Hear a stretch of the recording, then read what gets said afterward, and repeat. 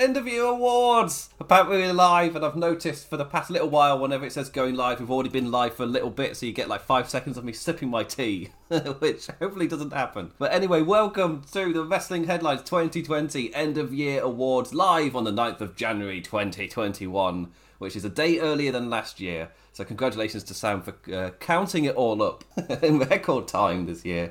Obviously, I've just casually introduced him. I'm joined once again to do the Wrestling Headlines End of Year Awards with Sir Sam. Welcome back, Sam. Hello, Imp. It's great to see you, and great to see you in living colour as well.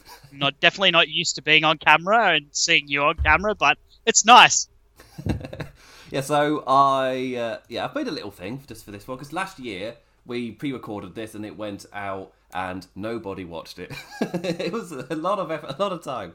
It was like, yeah, the actual column version did well, it did fine. Obviously, end of year awards columns and articles always do well on Wrestling Headlines. But the actual video, yeah, like 30 people. So I was like, right, this time, to do a proper live stream, put some effort into it. It's just, yeah. Oh, yeah. Last year...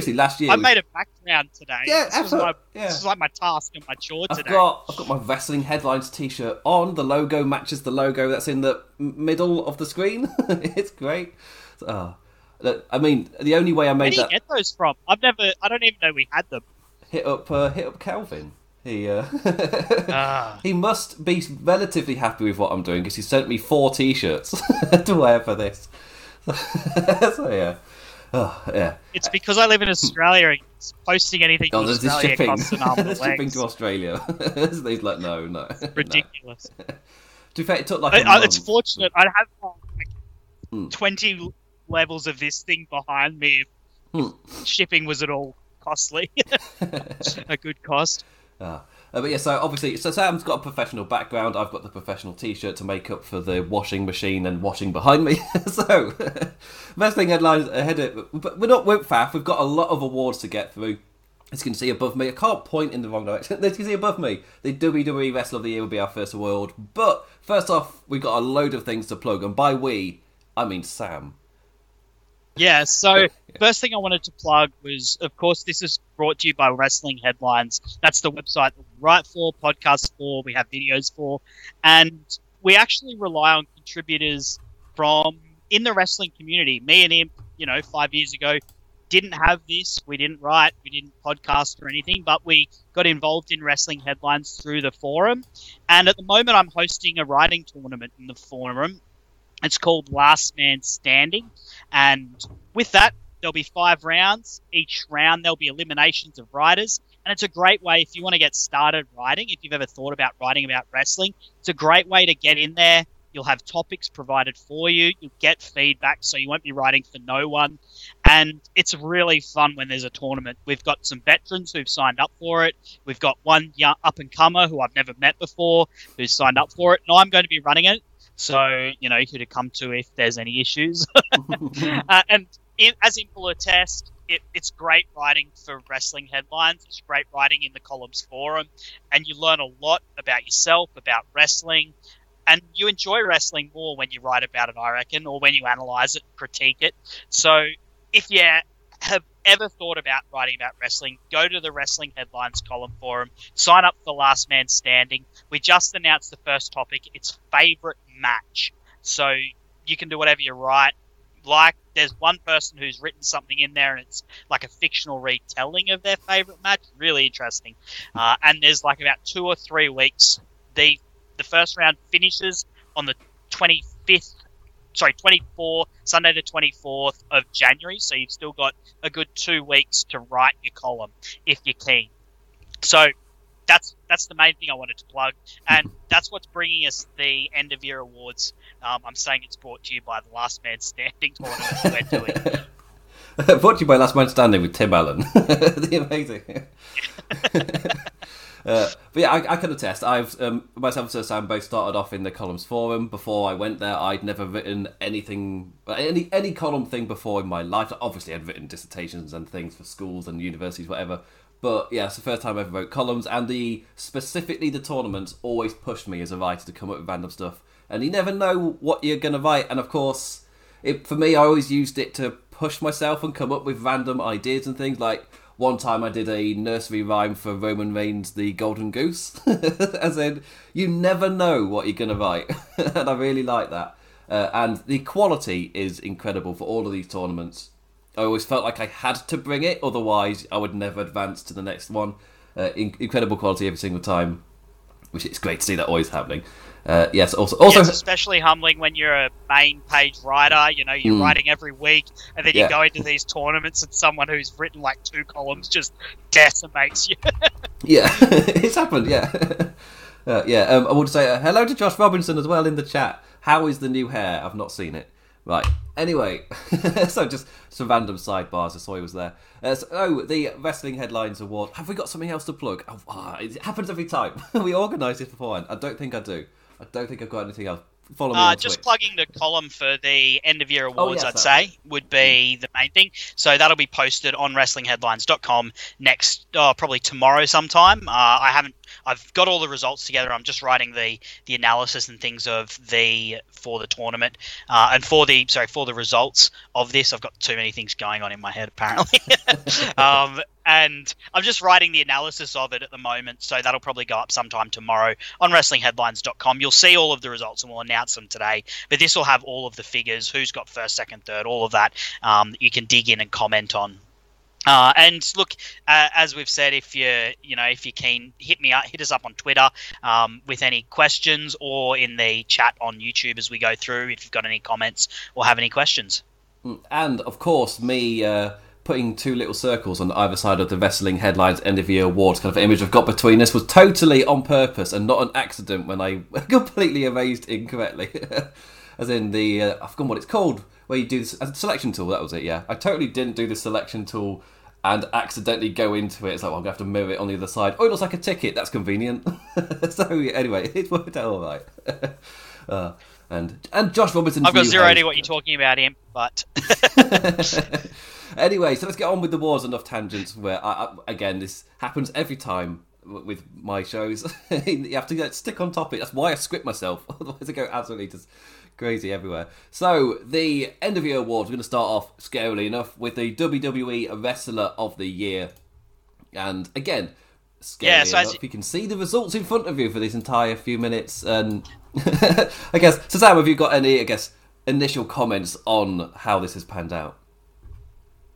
Yeah, so I guess just before I do, when I created these awards and when I've run them, I like to separate out the different promotions. I've got WWE, AEW, and Global/Indie. I'd like to do something different with Global/Indie, but we've got to draw a line somewhere, and we can't watch everything, and we can't have categories for everything. But we've got the 2 big promotions separate, because honestly, I think they are different, and the wrestlers in them are expected to have different things. They're expected to have different matches. So I think it's fair to separate them. And it gives a chance for each fan base to value within that company, as opposed to making it a war about WWE versus AEW or anything. We've got that later. There's the question of the best promotion later. But within the promotions, we want to celebrate what's best at the end of the year, and that's why I love doing this, coming on and doing this podcast with you, Imp. So first in, we had Drew McIntyre. He got 39% even of the vote. Second, Roman Reigns, 10.8%. Bray Wyatt came in third, 7.9, then Randy Orton 7, and Bayley. So Drew McIntyre, the runaway winner here, he just had a fantastic year. He finally, I guess, fulfilled the promise that he, when he came out and was given the Chosen One gimmick and that line where Vince McMahon inducted, kind of set him up. And for a while, it was almost a cursed tag that he had, but he's fulfilled that promise this year. Started the year winning the Royal Rumble, got to squash Brock Lesnar cleanly, and hasn't had to suffer the comeback loss or anything like that to Brock Lesnar since. He had great matches with the likes of Seth Rollins, Randy Orton, Roman Reigns, AJ Styles. Just a really solid run as the lead the lead man. I thought he was a great heel a couple of years ago, and I was kind of hoping that he would become the a top guy through that. But he's been a great face. Tim, what do you think of the result here? Well, to say, I just had a little panic of, oh crap, I've not turned my charger on. So, oh crap, he's going to die. What's my life? I'm not surprised. It's a weird one. The only thing I'd say I'm a little surprised of is, I guess, that Roman Reigns isn't higher. And I guess the only reason for that is the amount of time that, because of course he took a big chunk of the year off. And with Drew McIntyre, he's been killing it all year round for the entire 12 months. It's difficult to think of anybody else that deserves it, but they're on the list. The others are there.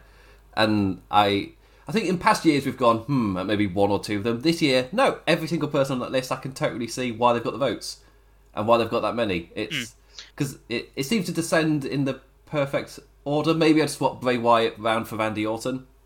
Maybe even drop Bray to 5th because I've really enjoyed Bayley this year. I'm totally in sync with how this has gone. It's not much. It's not a hot. Sometimes I have to say before that Imp doesn't have hot takes, and look at this and go, "That's totally agree." There's no hot take to have. It's Drew McIntyre, easy runaway winner. Ever since the Rumble has been a complete fire, and he's been booked as a smart babyface, which is fantastic to finally see. They've finally figured out how to make their top champion not be an idiot, which is great to see. Yeah, smart, fiery, strong. What's not to love about him? Yeah. British. Good looking. British. Oh, I did that wrong. I did the... accidentally nearly did the... Was it like with New Zealand, Australia, where if the Kiwi does well, he's an Aussie at heart. When it's like, oh no, he's British. He's British, is that Drew McIntyre? So, he's... run away for me, easily. When we get to global and stuff, I think that's when it's quite evident the wrestling headlines get a fan base doesn't really watch outside of certain promotions, so you can see that when the kind of people who win the awards. However, with WWE, I feel like our site visitors have nailed it this year. Absolutely nailed it. Drew McIntyre's had an amazing year, and I bloody hope he doesn't lose to Goldberg. I mean, I specifically didn't watch Raw Legends this week. I say specifically, it was Wrestle Kingdom. I was watching something, two really, really good shows instead of having to cover Raw. So, in doing that, I didn't watch Raw Legends, but I can say 2021 looks to hopefully be starting with a strong fire. Give Drew McIntyre an absolutely massive win to really cement him in the main event. So, we'll see what happens next. But really good 2024, Drew McIntyre. Right, so next up is the WWE Tag Team of the Year. All of these graphics made by Sam, by the way. So well done, Sam, in making this insane amount of graphics. It took me long enough just to import them into the streaming software. Never mind actually making them. I've got to lean forward to actually read the data on these ones. So, in first place with 27% of the votes, it's the Street Profits. In second place is Bayley and Sasha Banks with 24%, that's pretty close. The Hurt Business with 14%, The New Day with 13%, and with 11% in last place is the Undisputed Era. And again, for me, hard to dispute or go against that. Street Profits have an incredibly strong year. They've sort of solidified themselves on the main roster. Obviously, it's not their fault that they're booked to face the one opponent for like 20 weeks in a row, then change to a new one, do that for 20 weeks in a row. Currently on Dolph Ziggler versus Bobby Roode. I don't know what number they're on already. It's not been that many weeks since the draft. Hurt Business, same issue. Hurt Business, New Day. I shall be all in on that. And I was at the start. 3 months later, and it's still... They haven't wrestled anybody else, really, but until this week. It was the first time. It's like, it's insane. Just to...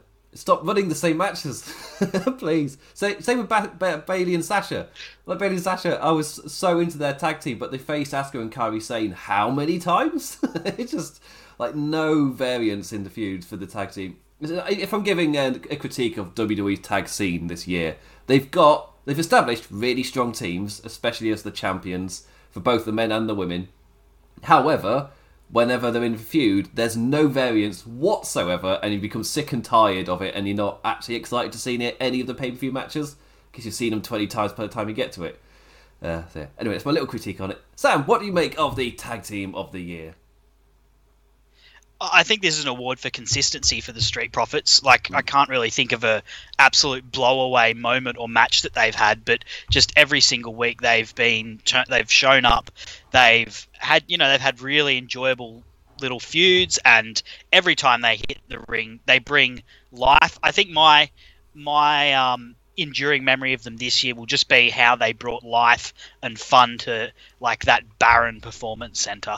And for a while, that was something that I think we really needed, and they did. They did bring that. My personal pick was Bayley and Sasha because I love how they used it to further their feud, and how it became, they use it to further a story, I guess, and that's why I love wrestling, is because of that ongoing story, that long-term story. That's the best thing. That's the number one thing I love in wrestling, and so they were my personal pick. But I can't argue with the Street Profits too much because, as you said, just that consistency. They've been strong all year long and definitely deserve to be the winners here. One thing I would mention with the Wrestler of the Year and Tag Team of the Year, the Undisputed Era came in 5th year.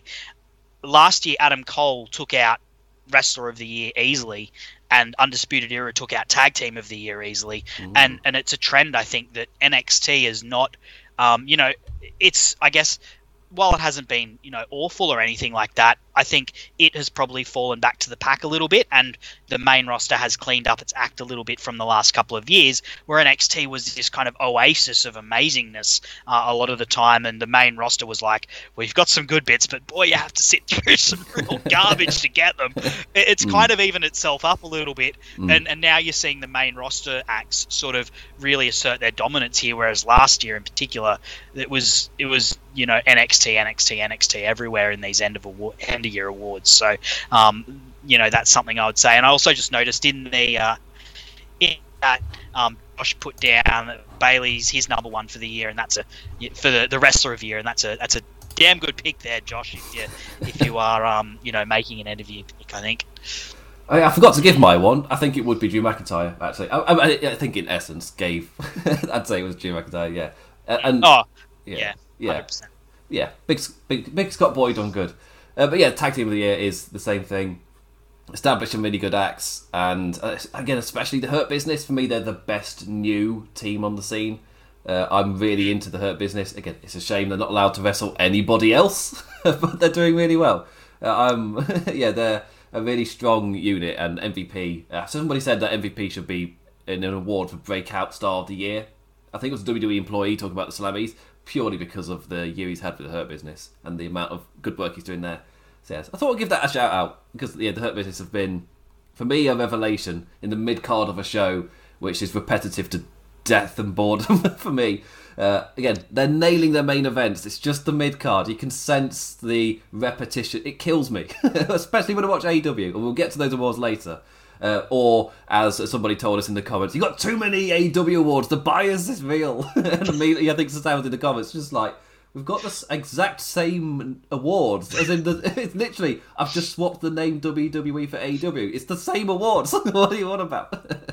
But yeah, it doesn't matter what we do. We're biased for whichever one we're talking about. So this, I don't know how to take this stream when we're kind to both of them.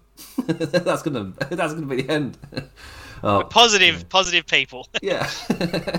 But yeah, the tag scene. Great teams established. They've done a really good job of, especially building up the likes of the Hurt Business. Street Profits, the tag team champions, been great and consistent. Bayley and Sasha were, whilst they were champions, and I liked the little rumblings they did underneath as well. New Day are just my favourite thing in the WWE tag world, and I'm totally with you. We'll see the pattern. NXT normally has got multiple nominations for tag team single stars, for show of the year, for match of the year, but this year they get one if they're lucky. Like they really have. Just you can see the fan kind of reception to their current product dropped off a cliff, or elsewhere it's risen and they've kind of a little bit. Where to put it in? Can you tell we're very good writers when I have to explain it as got a bit.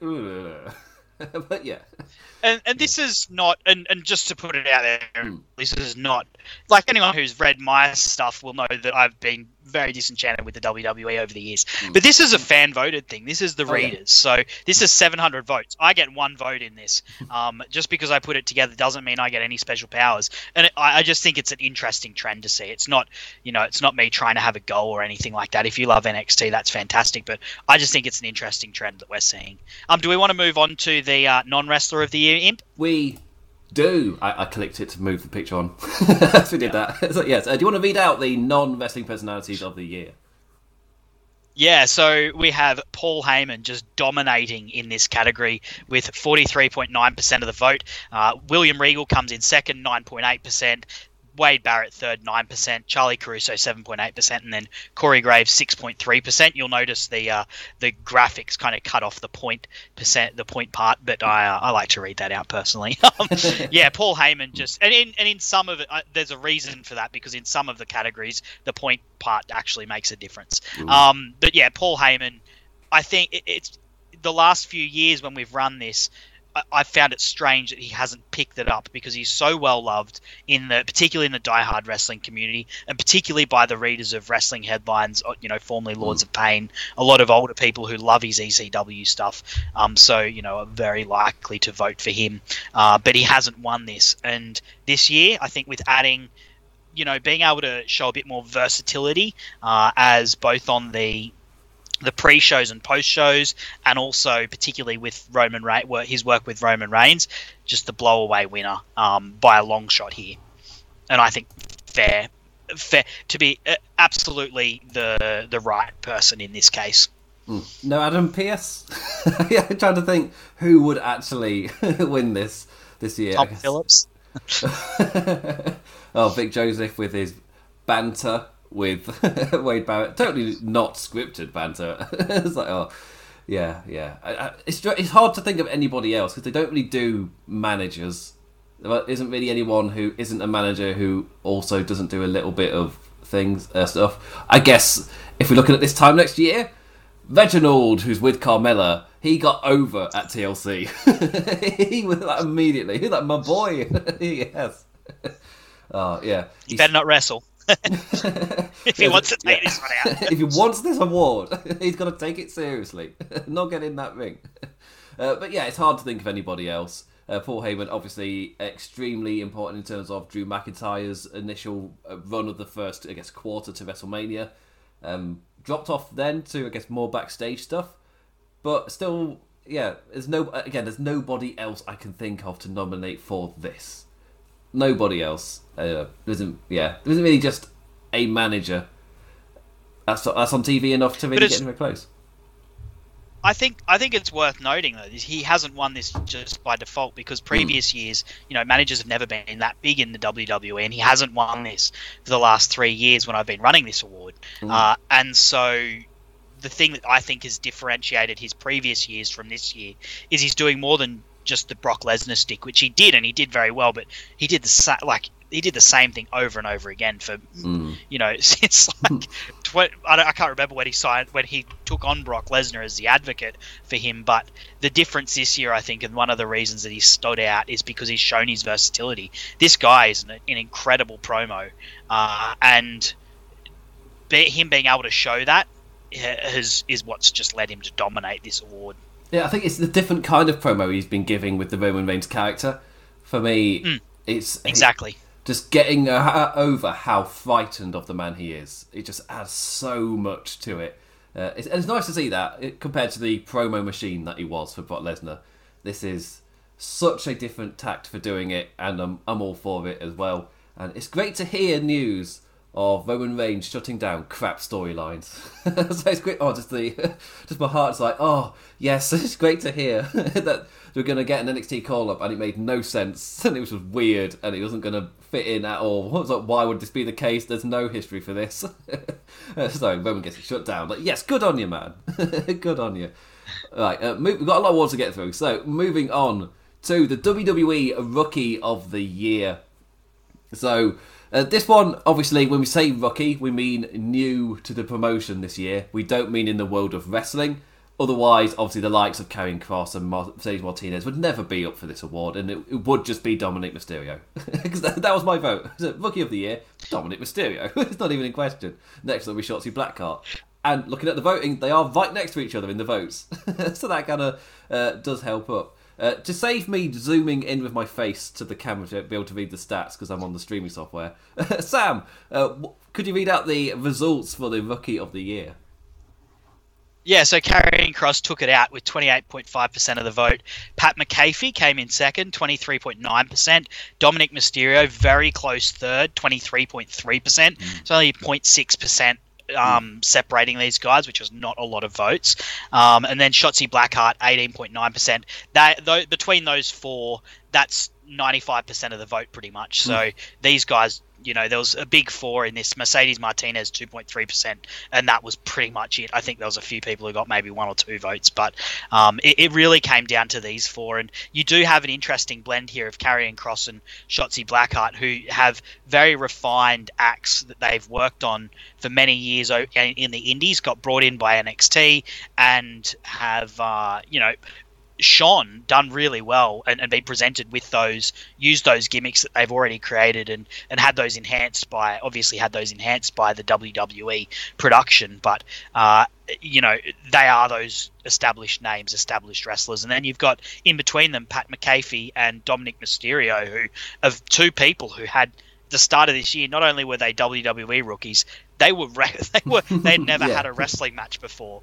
And yet they've come on and done amazing work, fantastic work, a real tribute to the WWE's the wrestlers that they've been put against, the stories that they've been booked in, and the work that's been done behind the scenes with these guys, so that these incredibly green performers didn't look green when they actually hit the ring. And obviously, Dominic Mysterio, he's grown up in the wrestling business and has. I don't know how much genes count for, but if he's got, if it counts for anything, he's got it. Comes from a very strong wrestling family and wrestling culture. And Pat McAfee obviously is a fan of wrestling. But I think for me, the shining stars are Pat McAfee and Dominic Mysterio. Not to take anything away from Karrion Kross or Shotzi Blackheart, because those guys had not had they hadn't, as I said, not just WWE rookies. They were wrestling rookies. They had not wrestled before this year, and they managed to have great matches and involved in great programs that didn't look like complete rookies, like I imagine you or I would if we were to step into the ring in. Yeah, I mean, that everything Sam just said is exactly why I voted for Dominic Mysterio. Personally, he was my pick. And yeah, I can't really add anything else to say. Exactly the reasons why I voted for him. Massively impressed by him. And even just like week-to-week improvement, it's incredible really to see him get to the level he's already at. Karrion Kross winning I find interesting, purely because, especially when I go into social media or look at the comment sections on Wrestling Headlines or what have you, it seems a bit split on Karrion Kross. Like, people either really get him or don't get him at all, which is why I find it quite interesting that he's ended up winning this category, purely because fans do seem a bit Marmite on him. Like, for me personally, when I look at acts in NXT, I've started judging them not on which is my favourite, but which ones do I think will succeed in WWE. Obviously, you got your different stuff where you do Raquel Gonzalez versus Rhea Ripley. It's like, oh, big hoss, get in. So obviously I'm going to enjoy that.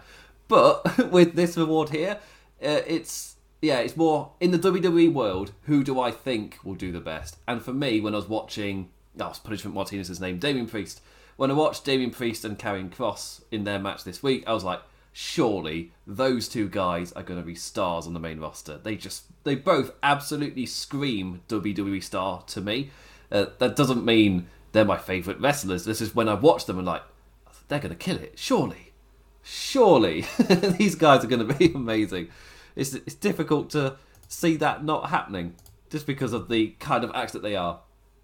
So Karrion Kross to me screams like a Kevin Owens style run, where he has a really big, the injuries probably held him back, but once he gets a little run with the NXT title, it's surely just a matter of time before he's on the main roster. Just everything about the act feels just ready, especially as he's come back from injury, because in those first few months, obviously, he was figuring out the act a little bit, and you see little weird tweaks and things, especially in his Keith Lee feud.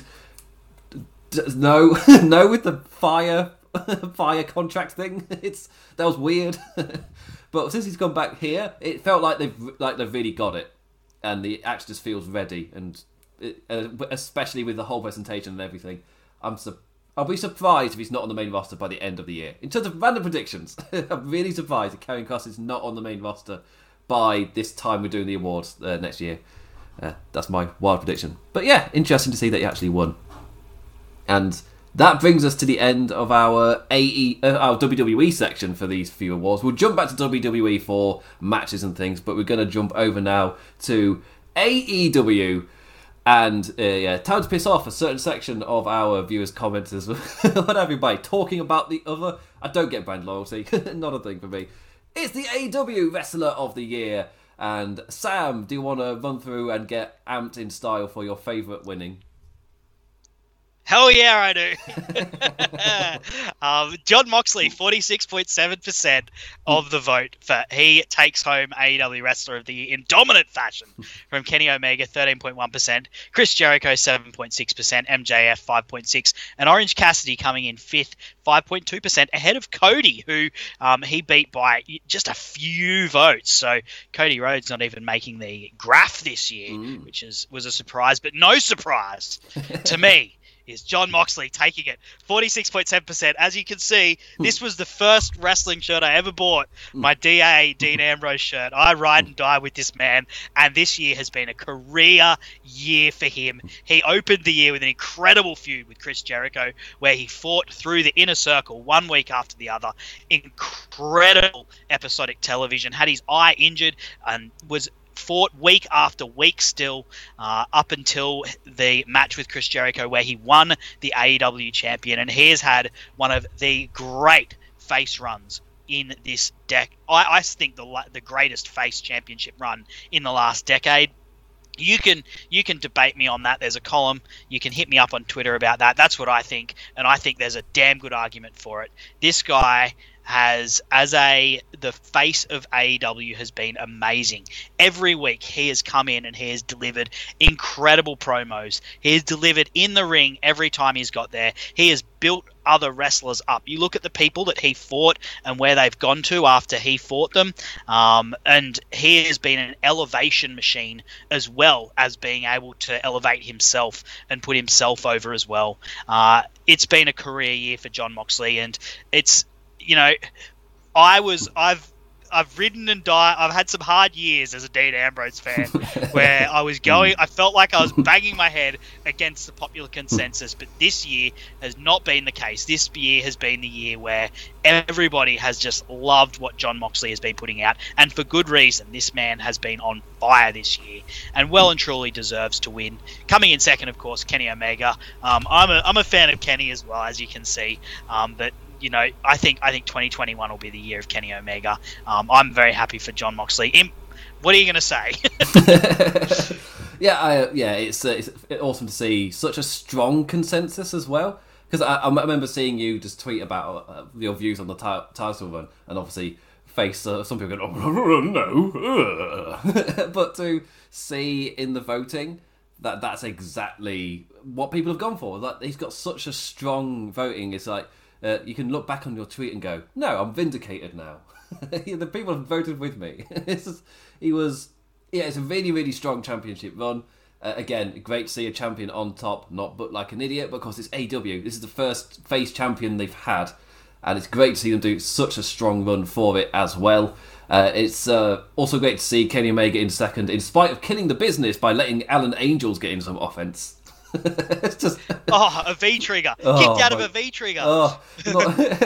It's not. How he only delivered like 20 to Kazuchika Okada. How dare he kick out of a transitional setup move? How dare he? But yeah, it seems such a strong thing for Jon Moxley. It's fantastic to see people in agreement that it's been a really strong championship run, and for both companies, they're the year-long champion. I've won it both times for both WWE and AEW, and it's good to see both promotions nailed it. Like, they did both killed it with both of their top guys. So kudos, well done to them. I say AEW, it's AEW. Yeah, in an era of heel, I think as I said in the column I wrote, in an era of strong heel champions, it's great to see strong face champions. It's really enjoyable as a fan. And look, as I said, look, I ride and die with Jon Moxley. I wish everyone could get this kind of year for the wrestler that they're the biggest fan of. Jon Moxley's he's my favorite wrestler of all time, and it's been incredible to see him have a year like this. And for people who are fans of different wrestlers and they might not have had this, I really hope you can get it, because it's been a really fun year to be a fan of wrestling, and a lot of that for me is because my boy has been prime center in the main event, just killing the game, and we probably will need to move on. I could wax lyric about this all day long. It's just awesome to see, and also I will just say, cool to see MJF and Orange Cassidy in this. Squeezing their way into the big four of AEW singles wrestlers. Yeah, completely going against the argument of AEW is just former WWE or Bullet Club guys, or Elite guys, sorry. Yeah, so it's only those people that, well, 2 people on our top 5 are neither of those things. So, again, that's not a comment from anybody who actually watches the show. It's like, you can normally pinpoint them from when it's I call it like the catchphrase kind of thing, like the da-da-da's in the Impact Zone. Like, you can think of the kind of critique for AEW and go, that's not from somebody who watches the show, because it just doesn't happen. It's just not a thing. And it's good to see 2 people climbing. And like this week, I put it out when I was watching, because NXT was an amazing show. I gave a glowing review. However, when I turned on AEW this week, it was just, I think I put it as like, I just felt calm and happy. Like, there was nothing, in terms of what was my favourite show of the week, there's nothing complicated or analytical or technically this match was better about it. I was just happy. And it felt weird. I don't know, just to sit down and watch a wrestling show, and I just felt content and happy. And one of the things that highlighted for me on that show was MJF, after Jake Hager had lost his match, MJF went up and consoled him and like, oh, you're making me care about them in the inner circle. That's great to see. You're not just doing wrestling angle. I know how this goes. He's going to break the inner circle apart. This is a wrestling angle. It's like, no, that's great to see.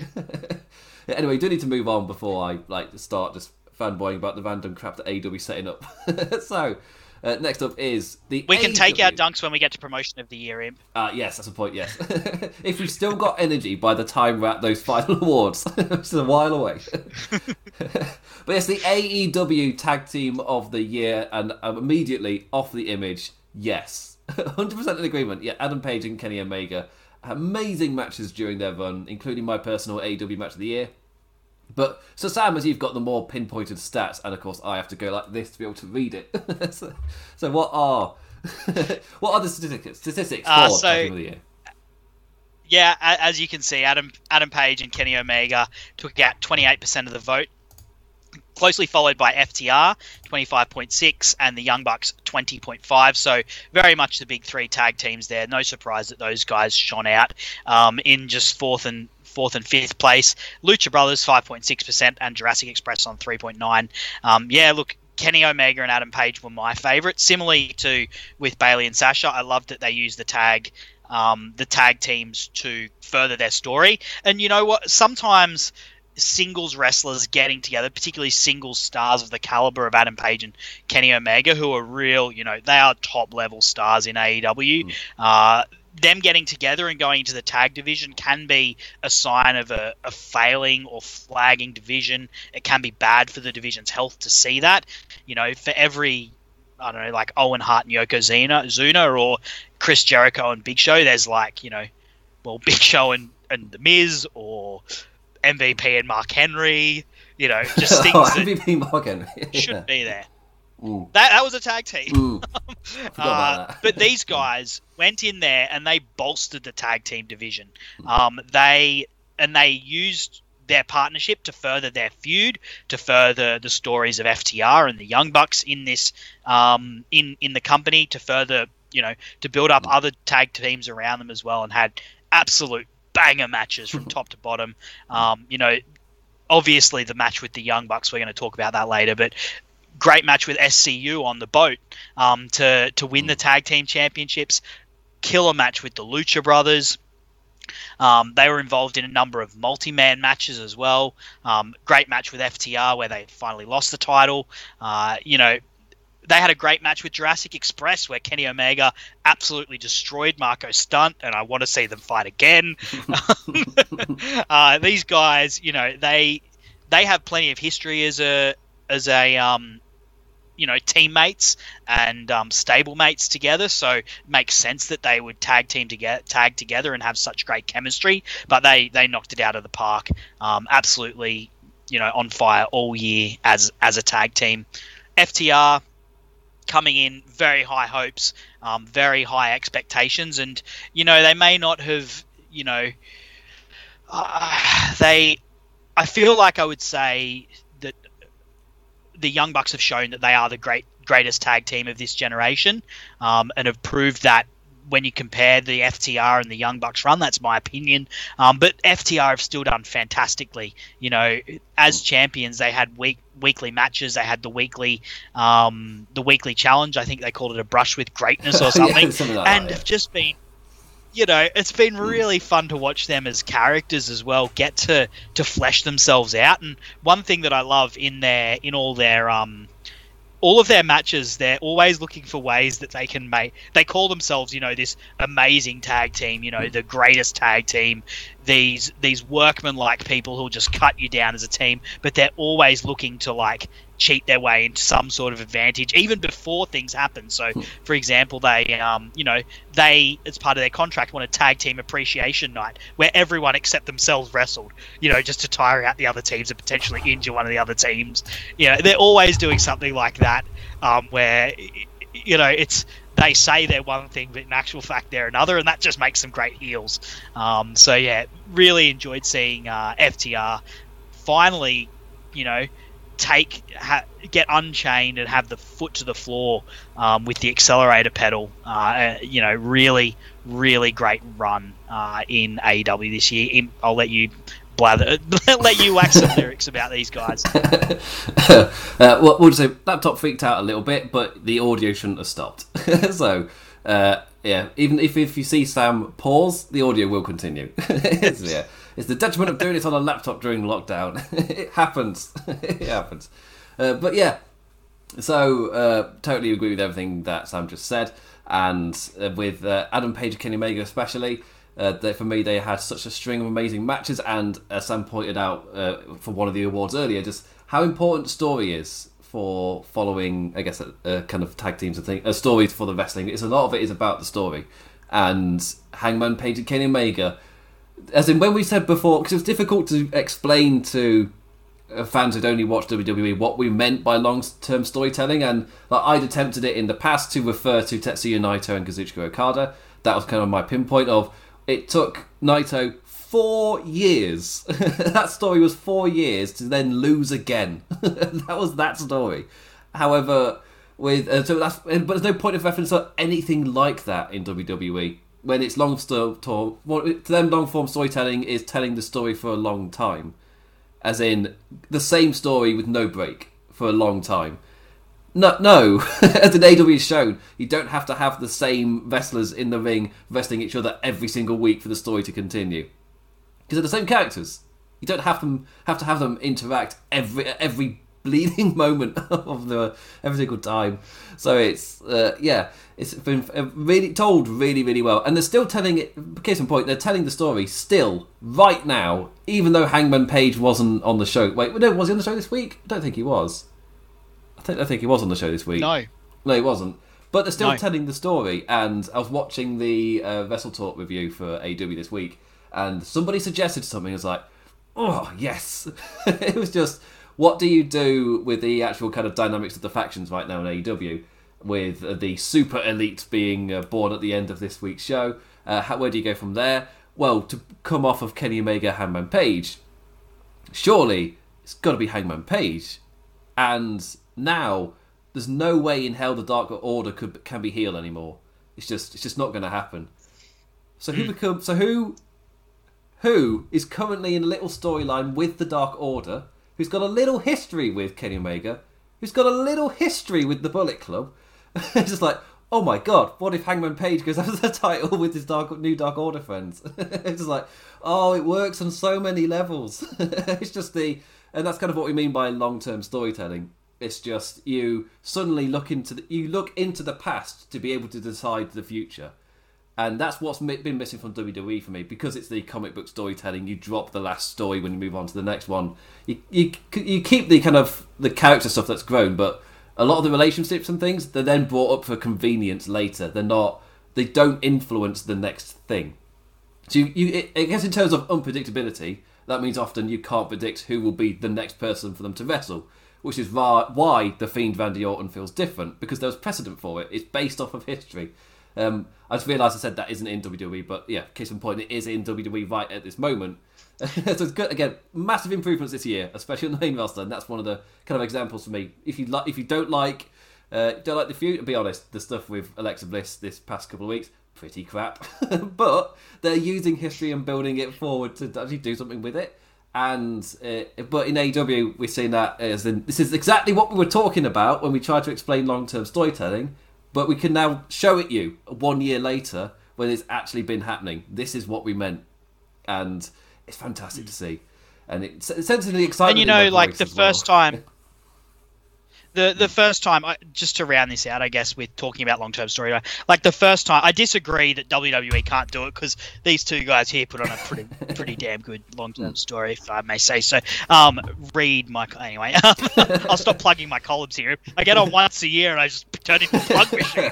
Read my columns. But like with Adam Page and Kenny Omega, I think the thing that I like is the ongoing dynamic between them, where at first it looked like Adam Page was going to be the one that would turn on Kenny Omega at Revolution, and it looked like that's the way things were angling, but it didn't happen.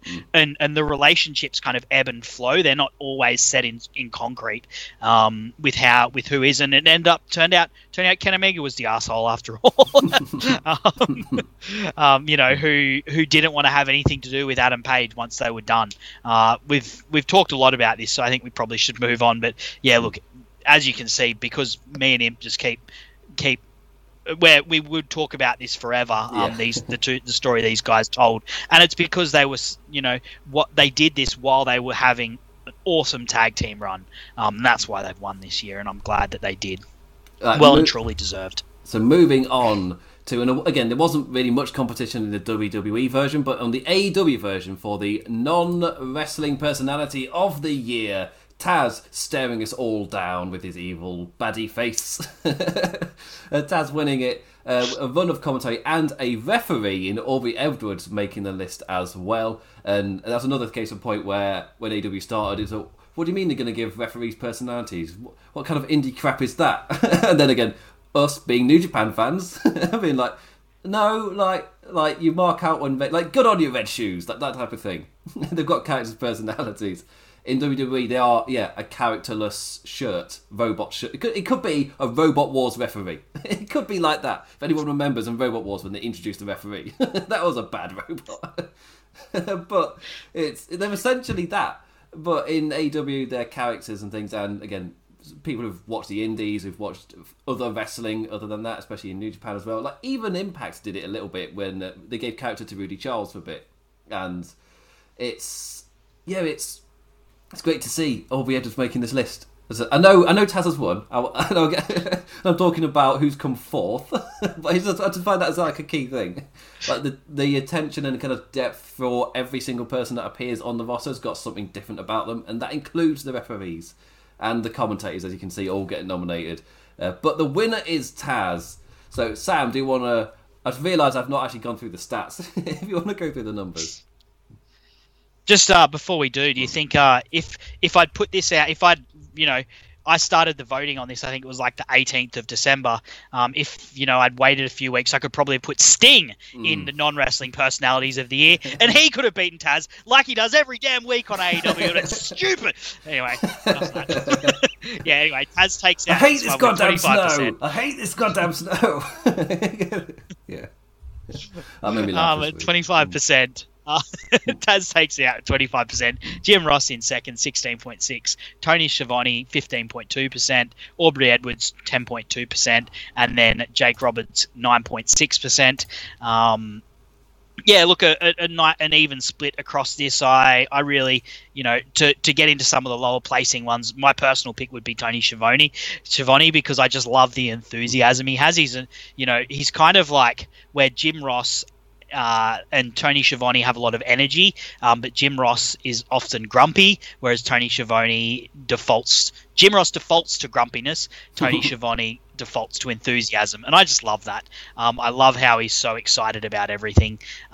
Jim Ross, look, he says some stupid stuff, and sometimes he is his own worst enemy, but there's no doubt that he still adds a bit of gravitas. And I've been talking about Moxley, and Jim Ross is a big part of what's made John Moxley special, in the way that he's announced him and built him up. But yeah, look, Taz is a fair winner here. He has been probably the most featured of the non-wrestling personalities, particularly on the mic. And why wouldn't you feature him when you've got someone who's as good on the mic as he is? And he's got this team of killers around him now. Darby Allin, not Darby Allin, that's who he feuds against, Sam. Brian Cage, Ricky Starks,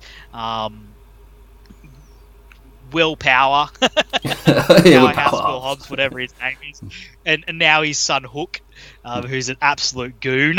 That's hilarious. Yeah, look, well deserved here with Taz. He's cut great promos every week, built up a number of wrestlers he's been going against, and built up these wrestlers that he's got, in his little squad, in his Team Taz. Yeah, I really, again, as I was talking about it making me laugh with Taz just rapping on about how much he hates snow from this week's one. It's goddamn snow. But yeah, he's been really, really entertaining. And I think a showing thing from it is seemingly every company that's hired him this past decade or so has just put him into commentary or something like that. There was the reveal on what were they called? The bikers, Aces and Eights, that was it. To think that was this decade, that is mental. But yeah, so that's the closest we came, but he was still not really featured, and then they just did it so they could have a heel commentator. And whenever he's done WWE work, it's been that as well for a little while. So to see him go into this position and absolutely nail it, and he came across immediately as one of the kind of people. There's quite a few people like Arn Anderson, Jake Roberts, which is also nominated for this, who's pure presence. Tully Blanchard, that's the one I'm trying to remember. Just in terms of their presence is all about getting the current crop of talent over. And I think, again, something about Team Taz, they're all new names to, I guess, mainstream wrestling television.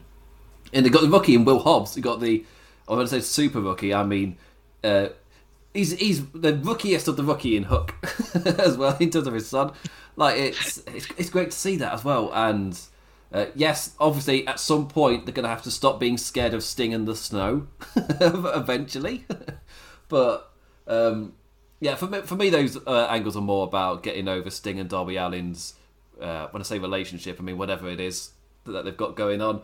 Kind of building that up. But of course, yeah, and no bad feelings for Sam for accidentally calling Brian Cage Darby Allin. They are at least wrestling next week, so at least the names are associated. It's not the biggest slip.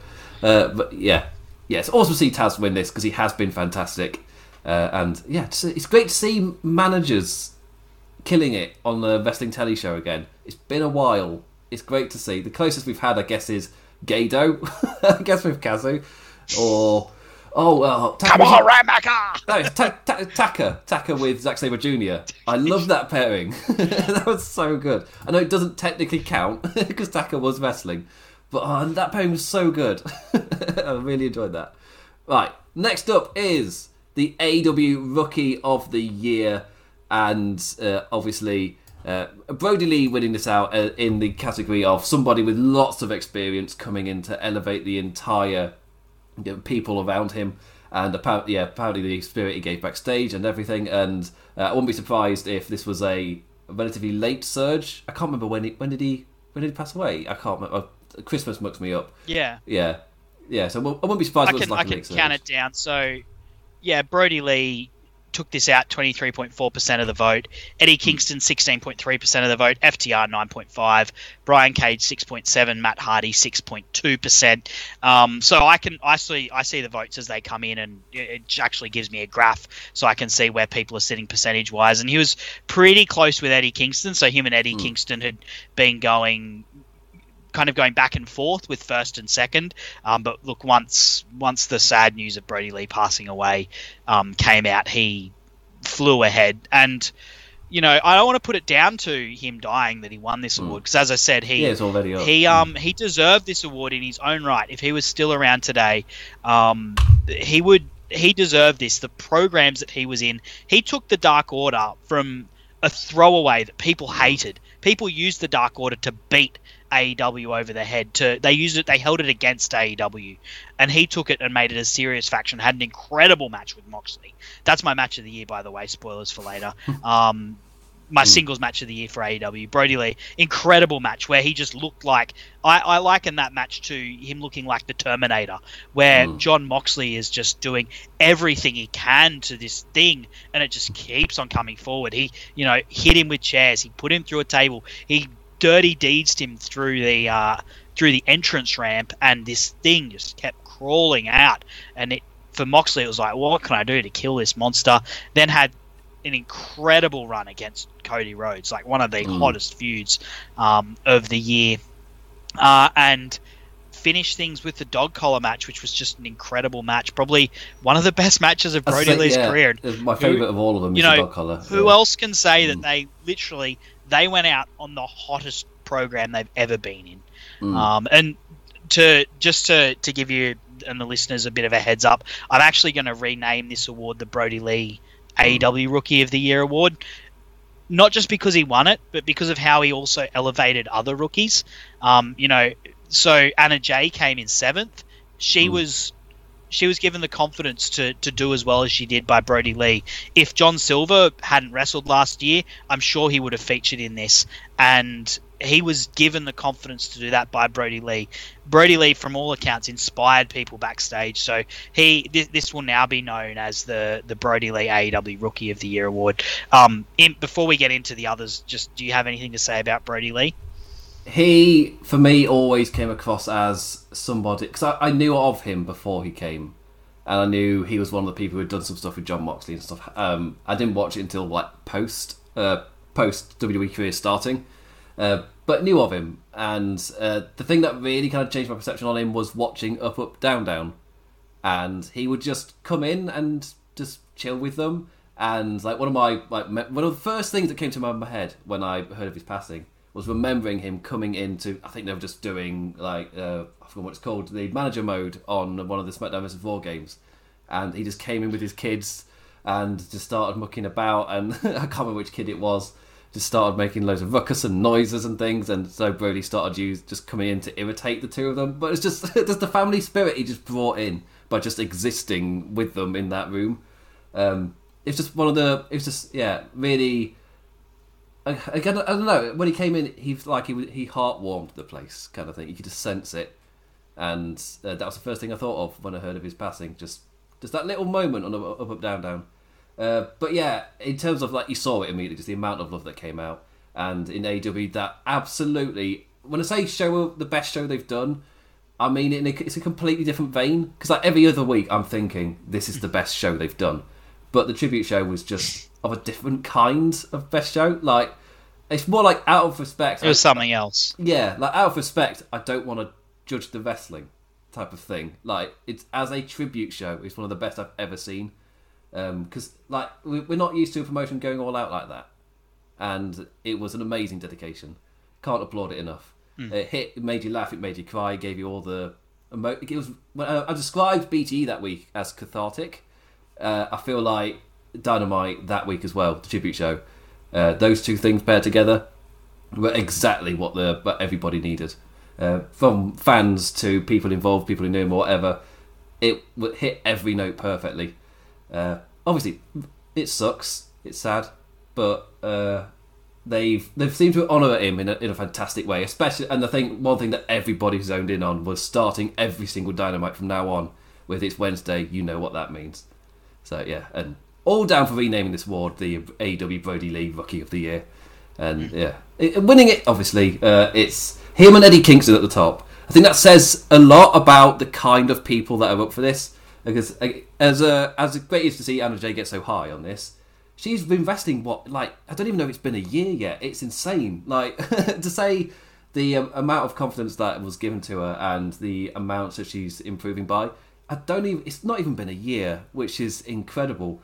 Like, I can't even remember when she debuted, but I want to say it was at the current location, so it must have been during lockdown when she actually debuted for AEW. It was during the lockdown series, yeah. She had a match with Hikaru Shida. And that's mental to think that she's improving at that rate and finishes 7th, just to show the amount of influence. Yeah. And one of the things I wanted to bring up was that with this award, I'm not really sure what to do with it. I almost feel like we need to split it into two, where you've got, the Brody Lees, the FTRs, who, they are not rookies, they're well-known commodities, who this is their first year in AEW, so that's why they qualify for Rookie of the Year. Whereas coming in, so I'd say in terms of the Eddie Kingston is probably rightfully the Rookie of the Year in terms of someone who hasn't got any sort of...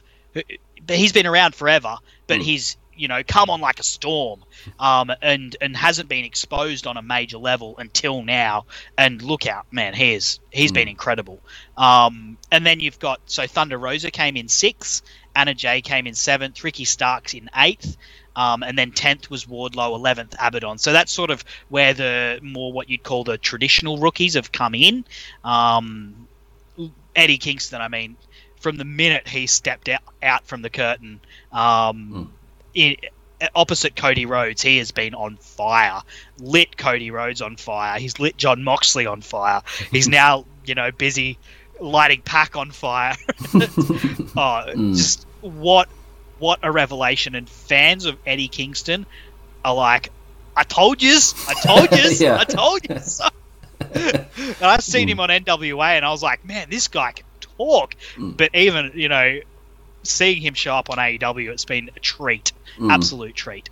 Yeah, an absolute revelation. And to say he's not even been in the promotion half a year yet. Came in during the summer, absolutely killed it in his match with Cody Rhodes. And ever since, and we can say Rhodes now, there's a little addition from this year that might just get dropped off. But yeah, it's incredible first year for Eddie Kingston. It's fantastic to see just immediately everybody's going on, this man is highly respected from the get-go. And as you can see, massively influential backstage, just like I guess Matt Hardy's made this list as well. Another vet who's come in and his sole purpose is elevating those around him. I see a lot of because of what's happening in WWE with Goldberg, immediately this week there's been arguments about Sting and his presence in AEW. Miss me with that take, please. Yeah, because immediately I'm like, but so far for me, what I've seen for Sting is his entire purpose has been about elevating Darby Allin. That's my... And Team Taz, I guess, a bit, but at the moment Team Taz is getting just not that. I'm seeing long term they'll get to hit him down a bit. But yeah, I feel like his entire purpose is to elevate Darby Allin. Just the way that they're doing that. And it's great to see all of these vets come in and their specific purpose is elevating those around them. And FTR, next week they're wrestling Jungle Boy and Marco Stunt. And yes, Jungle Boy's going to be coming out to Tarzan. Yes. So, again, a fan of his on the indies to see.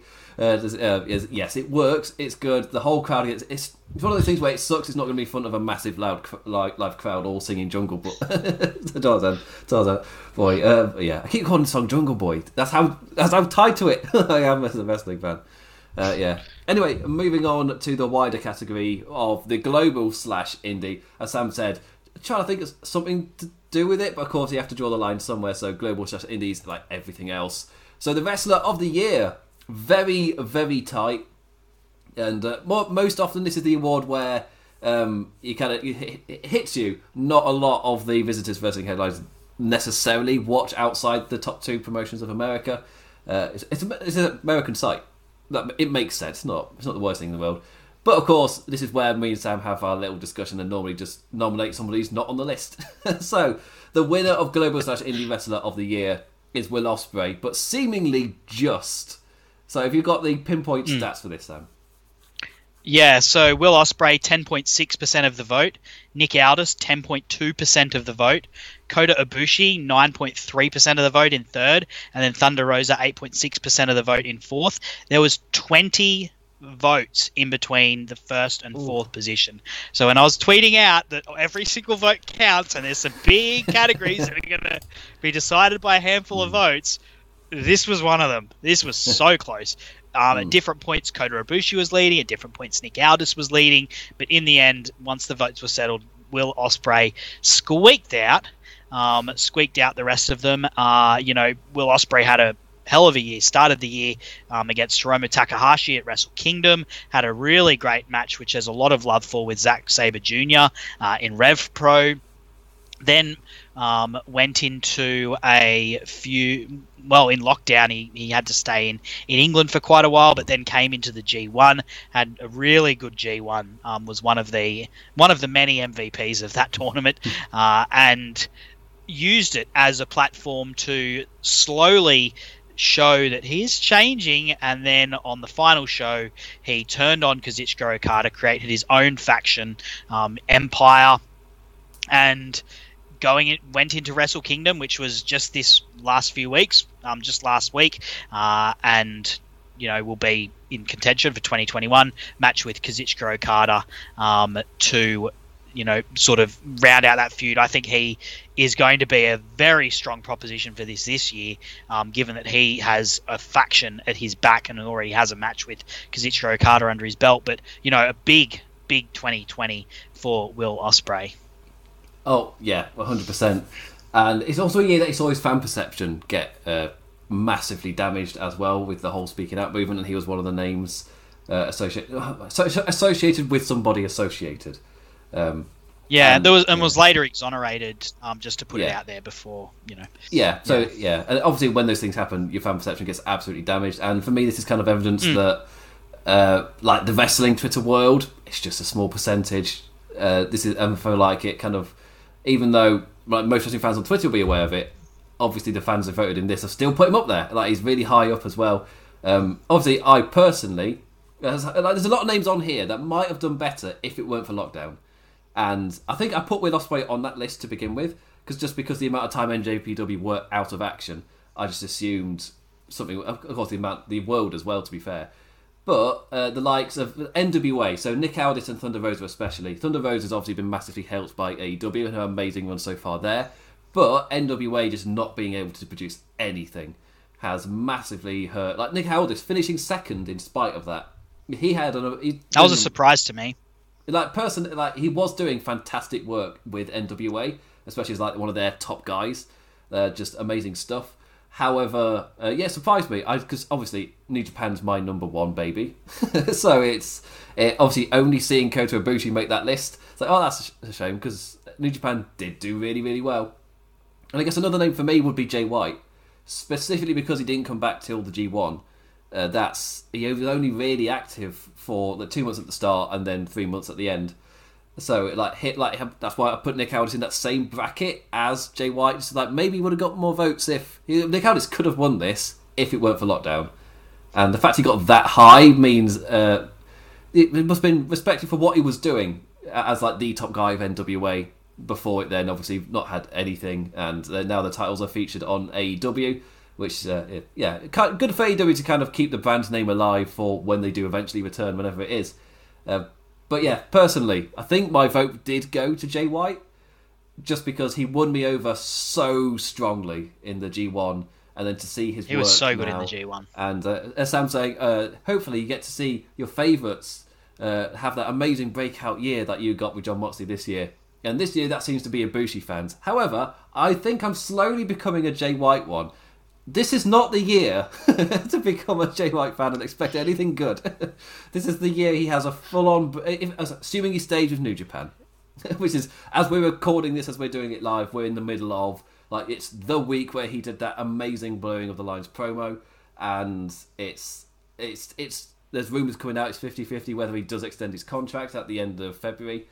However, my massive assumption is it's just fantastic and amazing character work by Jay White, using kind of real life like angers in the current situation, like being made to wrestle, I guess, in a country where the stats are going up, and he's putting his life on the line to do this. And for what kind of response? And to just let all of that out in his promo. It was amazing. So he's kicking off 2020 in incredible fashion, but for me, it's still character work. Even if I'm rating it as incredible stuff, it's still character work. It's this year was meant to be the year of Jay White, but instead they told the story of failure. And it's like, oh yes, not the year to become to be totally won over by him. But yeah, incredible work from Jay White. That's why he was my personal choice. What was your personal choice for Global Indie? So I oscillated between two guys many times, and I think in different polls I voted for different ones. So they were Shingo Takagi and Hiromu Takahashi. So in New Japan, people who are fans of New Japan will know this well. The heavyweight scene was a pretty mixed bag. Sorry, the main event scene was a bit of a mixed bag this year with some real disappointments, if I'm honest, in terms of the performances of some of the guys in the main event scene, which has usually been New Japan's strength. And Shingo Takagi and Hiromu Takahashi have been the pillars of the other divisions, the never openweight division, which Shingo Takagi was the main guy in for most of the year, and Hiromu Takahashi for the junior division. So they were my two picks. Just before we move on to the next one, I will just say it was really good to see, and I love seeing all year every year with these awards how diverse the selections are, because you can type in whoever you want, and there were 39 wrestlers receiving votes in this category, so it's always cool, and across so many different promotions, it's always cool to see how broad people's tastes are who come to wrestling headlines. We do have a big WWE and AEW fan base, of course, but there's people who watch everything under the sun. Names I had even heard of, let alone thought of as wrestlers of the year.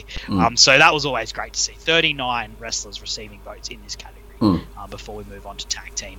Yeah, I will just give a shout out to the former Leo Rush. I think it's Leo Green or Leon Green, it's one of those two. He's going by now.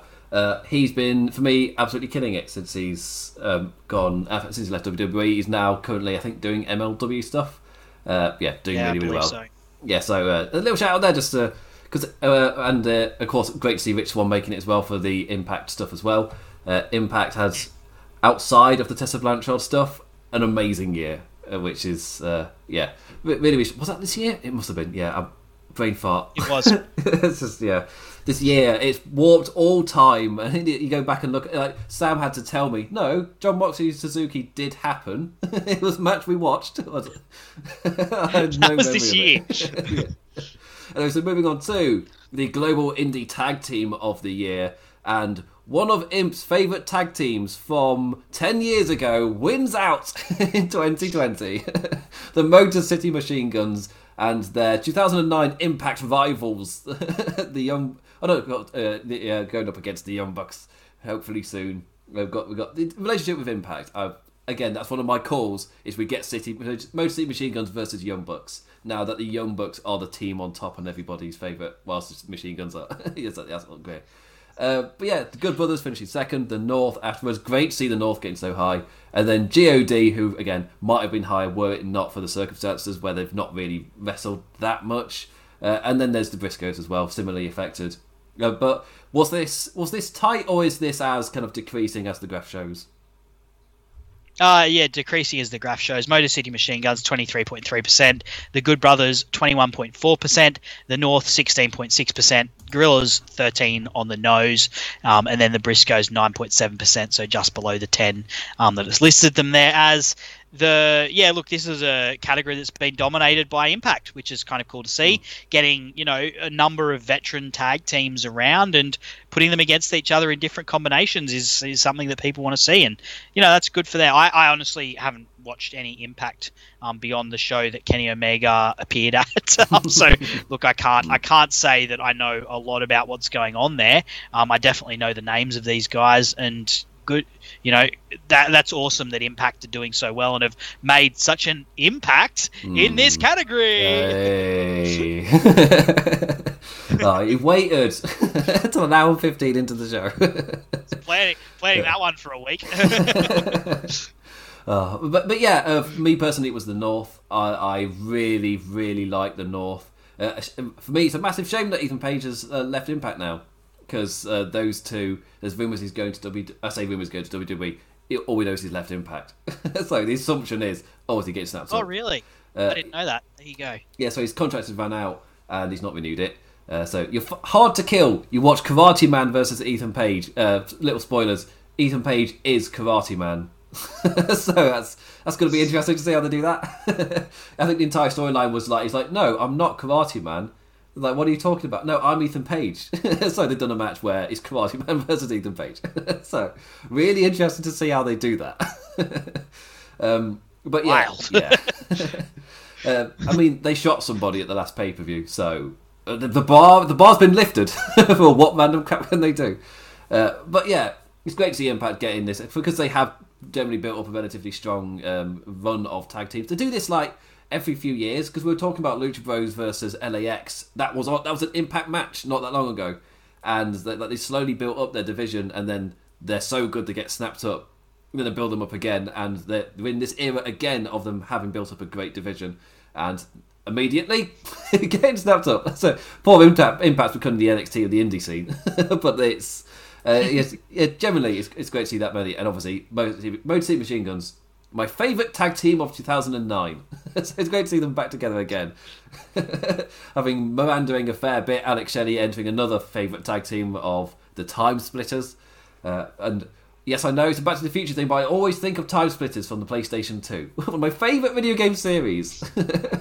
That was a good game. Yeah. I used to... no, tangent! I was about to explain why I enjoyed it so much. Like, no, we've got enough awards as it is.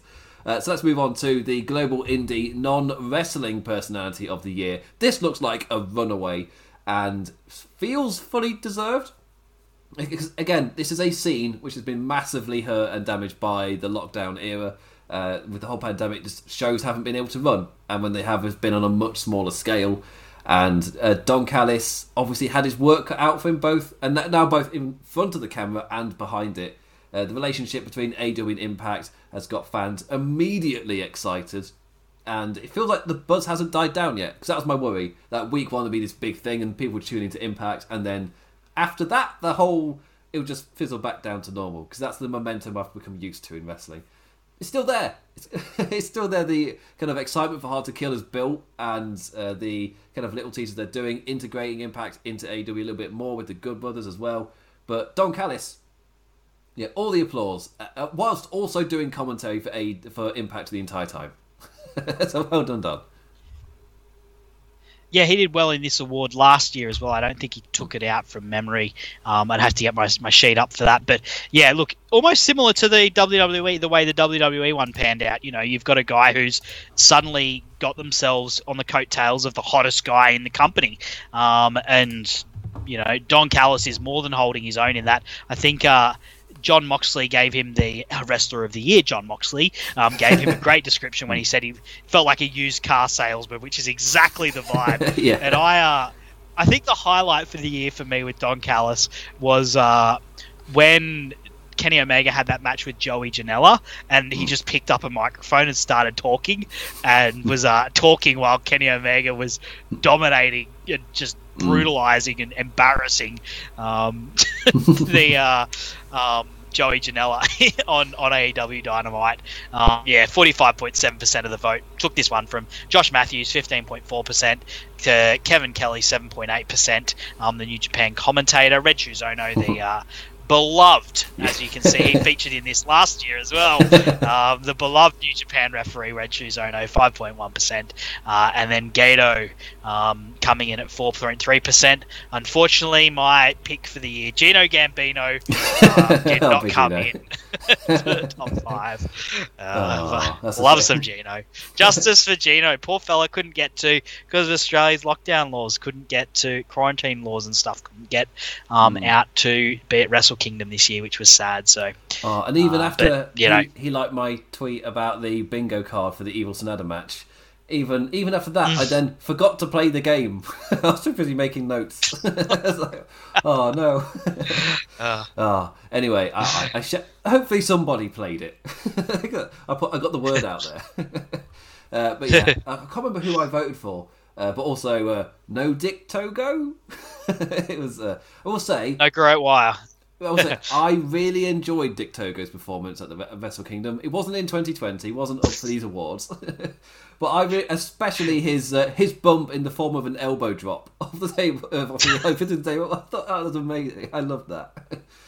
Again, yeah. To be fair, I was just generally surprised by how much I enjoyed that match. To be fair, I had to watch it in post because because I know you had internet problems whilst Wrestle Kingdom was airing. My internet cut out during Evil Sanada's entrances. Then I finally got the stream back, and then my laptop crashed. So then I had to get back, and I turned it back on for the ending. It's like, well, Jan's going to have to cover the hard work for this review. So I've not seen it. So that's a shame. But yeah, no Dick Togo. He's been a big character, but I can see why. Maybe Dick Togo doesn't get many nominations, but not in a positive way. Yeah. The less said about him, the better. So let's move on to the match category. So yes. that first part was what I call like the wrestlers category, where we talk about the wrestlers, the rookies, the non-wrestlers. Now we're moving on to the matches. So to kick things off, the WWE singles match of the year, and coming in first, AJ Styles versus The Undertaker at WrestleMania with 20.8% of the vote. The Boneyard. Sorry, I was going to call it the last ride. The Boneyard match. Coming in second, Walter versus Ilya Dragunov, 12.1%. Then Finn Balor versus Kyle O'Reilly from TakeOver 31, 8.5%. Sasha Banks versus Bayley from Hell in a Cell, 6.3%. And the Men's Royal Rumble in at fifth, 6%. And I think you've got in the first two of these, two of the different ways that different companies tried to adapt and compensate for the lack of a crowd in the early days of COVID, before things like the Thunderdome, or before the having your talent in the audience essentially, and providing that atmosphere, where you've got the cinematic styles of AJ Styles versus The Undertaker, and then the just the bloody physicality of Walter versus Ilya Dragunov, where the slaps and chops just echo through an empty, barren arena, and that creates an atmosphere in itself, in its own way, that is very unique. And for that match, worked incredibly well. Didn't for most matches, in any company, to be honest. But for that match, the silence and the lack of a crowd almost enhanced the action that was taking place. But I probably wouldn't want to see every match devolve into that kind of thing, because it wasn't comfortable the whole time. It was a really interesting match to watch, that one. But coming in first, the AJ Styles versus Undertaker match from WrestleMania, the cinematic match, the Boneyard, probably the best of the WWE cinematic matches. I think it's fair to say, and it was the one that played things straightest, I think, which is, I don't know, for me, that was why it was successful. This kind of reminded me of, have you ever seen the movie The Expendables? Yes. Yeah, so those things with Stallone, Schwarzenegger, these great 80s, Jason Statham, these great 80s action stars, where they're essentially almost playing themselves, but using all the tricks of cinematic, that cinema has at their disposal: lighting, editing, special effects, choreography. They're able to sort of turn back the clock and make it feel like they're young again, almost, or even if not make it feel like they're young again, still make it feel like they're badass and can hold their own in a fight. And that's what they sort of did with this. This really reminded me of those movies. And before we knew it was the retirement, I was like, look, I'm fed up to the back, sick to the back teeth of me with Undertaker matches. But I was like, look, if this is what they're going to do for the Undertaker, then I think I can deal with it, because at least it's enjoyable, and it's not, him getting dropped on his head by Goldberg, or, something like that. But this was an enjoyable take on that character, and he sort of fits that style where, he is a bit larger than life, but he's a badass, and, this match was a badass match, and it fit his character, and fit his reputation, and I think, is a great match for him to go out on if we never see him again. Yeah, And like for me, the match it's one of those like Expendable. I think Expendable's quite a good one because it's silly, but it knows it's silly kind of thing. Which they didn't try too but hard. But also plays it straight as well. Yeah, because the later ones try to inject some form of humour with the action. Yeah, or with the because they did. For me, the big part of it is when WWE tries to put comedy in there, and there was comedy in this match, but because it was with what happening was played so straight that it was never too much. It was all within the flow of what was happening. Cough, cough, Stephanie McMahon bit at the Money in the Bank. Like, it's just there's no sidebars for silly gag. It's just, no, there's a thing happening and we're going to get across the thing. And for me, that's the only cinematic match that WWE have done this year that played it like that. I guess the closest is the, I forgot what it's called, the fire match between The Fiend and Randy Orton. Like, that's, as in, it's just the fight that's happening. And there's nothing else random happens. And for me, I was never as high on it as other people were. I think it was probably because I'd obviously watching Lucha Underground, watching Impact during those Hardy Compound days. It was a style of match that I'd watched and enjoyed at the time, but I'd also had my fill of. So when it came to this era, they're trying to think of new different ways to do it. And for me, this was a perfectly fine rendition of the cinematic match, but I've never been a massive fan of them. Like, I've enjoyed them. Like, the AEW one for me was... I enjoy the ones like the Stampede one from AEW. For me, that's more the style that I'll enjoy more. For me, I've never really enjoyed the WWE ones. This is easily the best one they've done, and all the others have been crap because they tried too hard. They WWE'd it. They put their humour in there. It was all too forced. It was... Right, for me, the Money in the Bank match is every single production critique I've got for WWE in one match. It's just every single one of them, one after the other. But this, they played it straight, and that helped it with wondrously helped it. And especially compared to the Fiend's one with the Funhouse, I feel like this really helps as such a strong contrast of cinematic style stuff. It was still good. Don't get me wrong, but I'd say, yeah, that was a silly bit of fun. And then I go onto the internet, people are going mental for it. And it's like, oh my god, that was amazing. And that hype's not died down since. I was like, I mean, it was good. I enjoyed the silliness of it. But I'd always rate the in-ring stuff high because I'm a nerd. But so it wouldn't have been my favourite. I personally went for the men's Royal Rumble match purely because, and I know a lot of the hardcore fans went for Walter versus Dragunov. Just I've seen it in different voting for different sites, whatever, purely because of how hard hitting it was. And but for me, the men's Royal Rumble match hit on every single note fantastically. It's just like the Brock Lesnar stuff at the start kind of built up that first half. It got Drew McIntyre over, then gave him a big win in one match, which is fantastic. Just to see that they've managed to do that. Yes, they threw out a lot of your favourites to get Brock Lesnar over, but they put one of them over at the end of it. So I don't have that. I'm not going to crap on them for that. They tossed out a load of others to then put somebody over. They put someone over at the end of the day. I don't get the complaint. It's a weird one. But yeah, really, I thought that was a really, really strong Rumble. And for me, a good Rumble is always going to make the end of year lists. I will give a shout out to Becky Lynch versus Asuka 2 from the Royal Rumble. One that's just fallen off the face of voting earth by the looks of it. I don't know if it made the top 10. Because it happened 5 years ago. Yeah. So, yeah, that was. I also love the Daniel Bryan Fiend match. The strap match. Yeah. That was a great. Yeah. Both there were two championship matches that absolutely nailed it. Yeah. It's just that they feel like they were a lifetime ago. So it's like, God, that was. What is this year? It's so crazy. And 2021's not starting off any time normal in terms of the amount of stuff happening already. But yeah, really, really, really strong list. Weirdly for WWE, there was a long list. I just assumed I'd really struggle for this, but then I was actually no, I've got a decision to make here.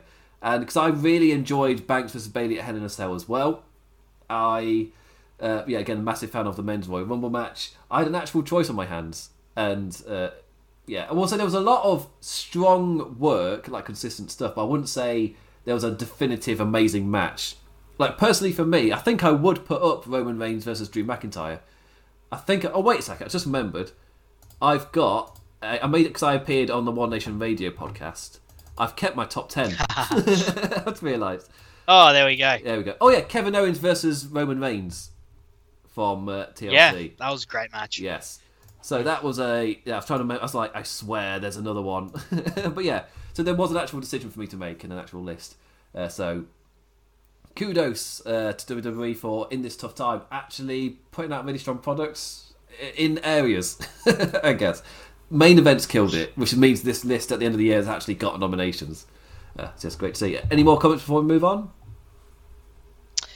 No, look, I would just say my picks were between the Men's Royal Rumble, which is was wild for me, given how much I hate Brock Lesnar and hate what he's done to what he did to the company for years.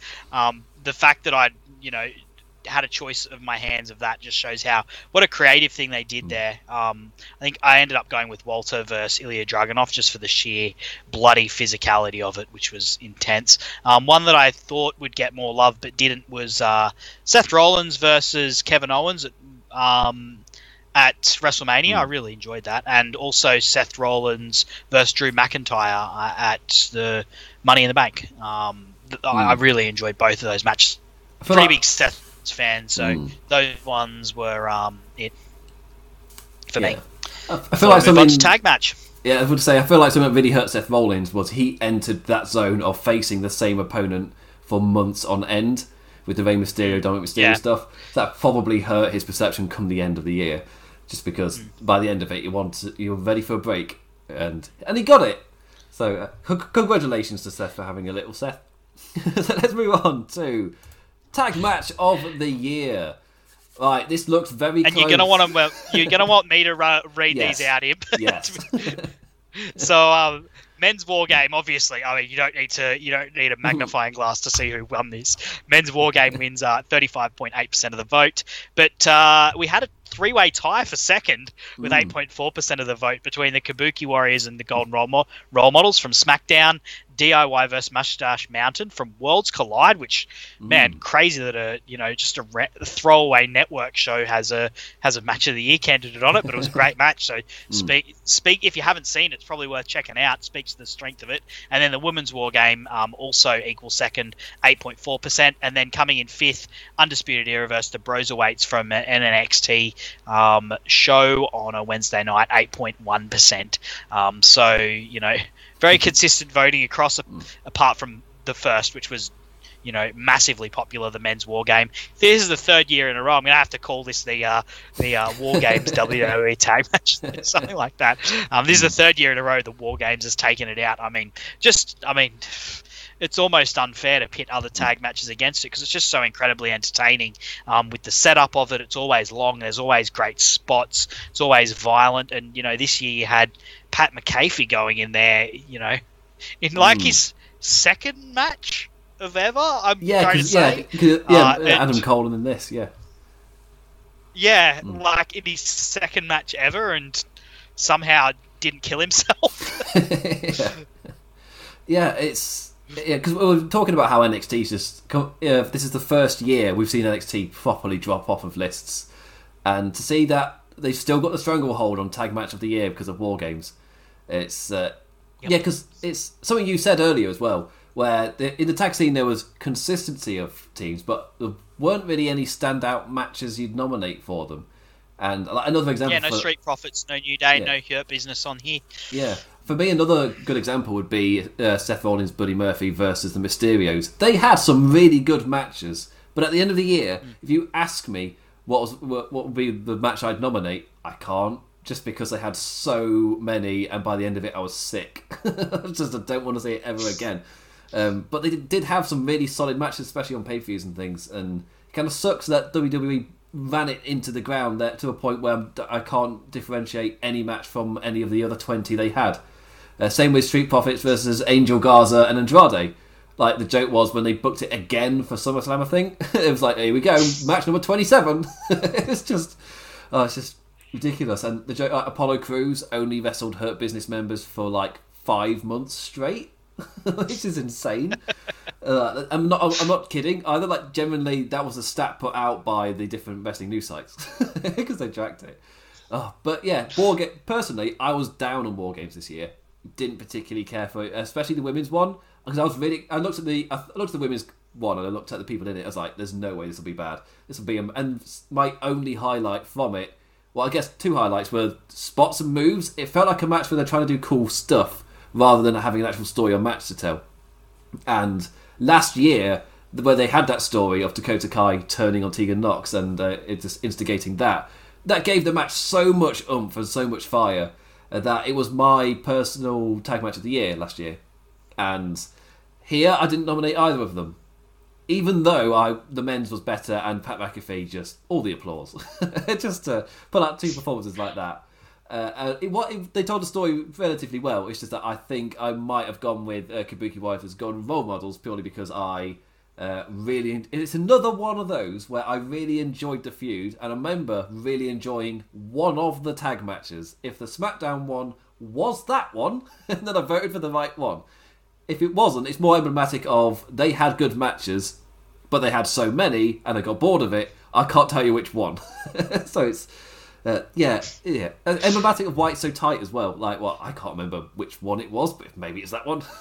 So yeah, the War Games matches stand out. You're not going to get another one until next year. I think that helps.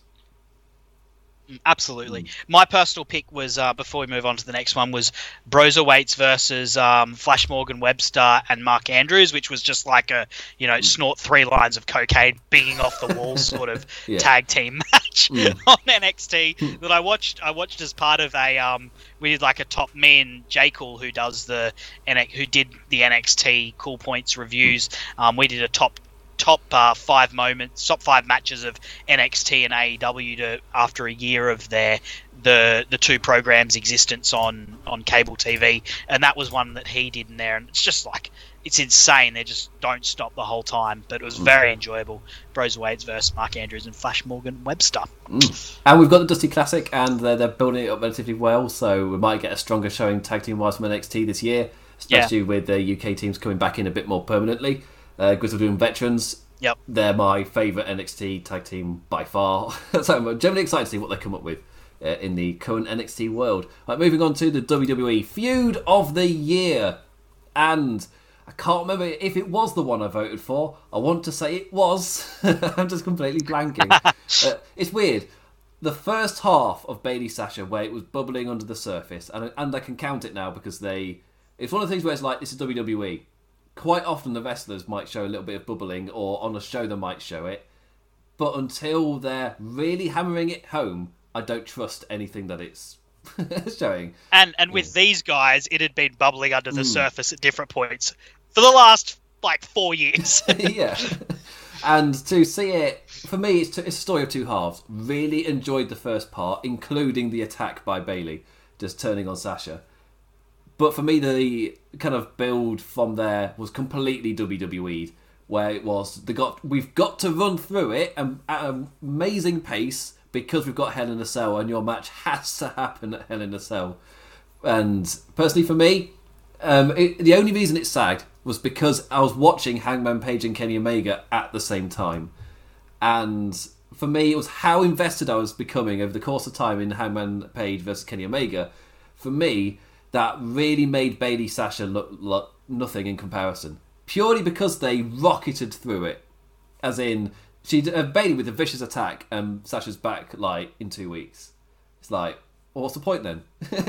And she's back and she's attacking Bayley and set up the match at Hell in a Cell. The match, really, really good. It was technically what they showed on the SmackDowns leading up to pay-per-view wasn't bad. It was just that they rocketed through it at such a pace that I was like, you've taken your time with the first half and then you've blown through everything in 3 weeks. It's just like, it's going to be difficult for me to vote this. I can't remember what I voted for. It might have been Reigns Uso.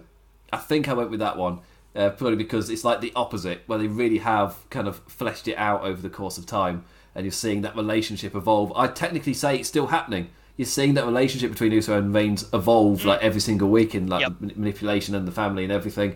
Well, again, Bayley Sasha, it's good to see that afterwards there's been repercussions for Bayley, and Sasha becoming champion and actually beating her.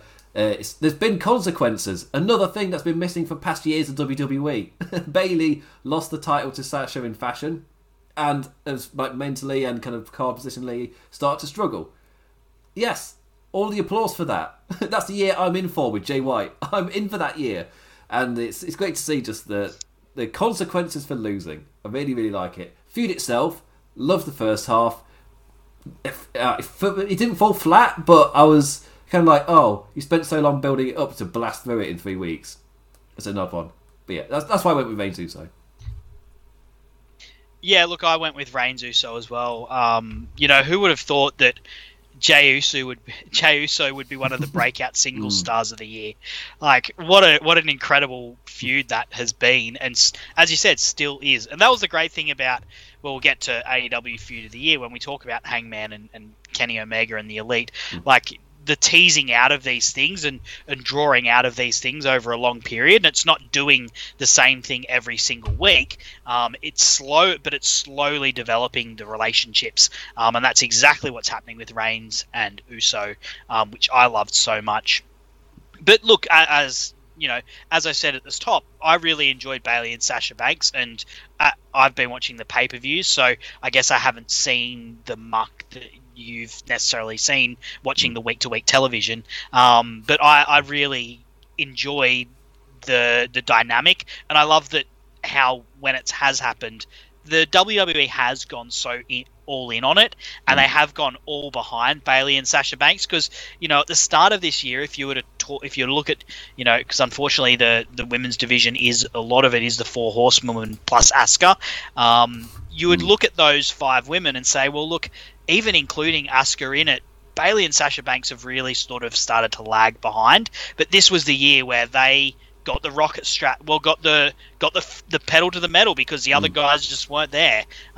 Charlotte and Becky Lynch just weren't there, and these guys proved exactly why they were the leaders of the women's revolution in many ways in what they did in Brooklyn. In Brooklyn 4, in Brooklyn, in their match, and then in the Iron Woman match, in the weeks and months afterwards, these guys were the leaders of that revolution at that point.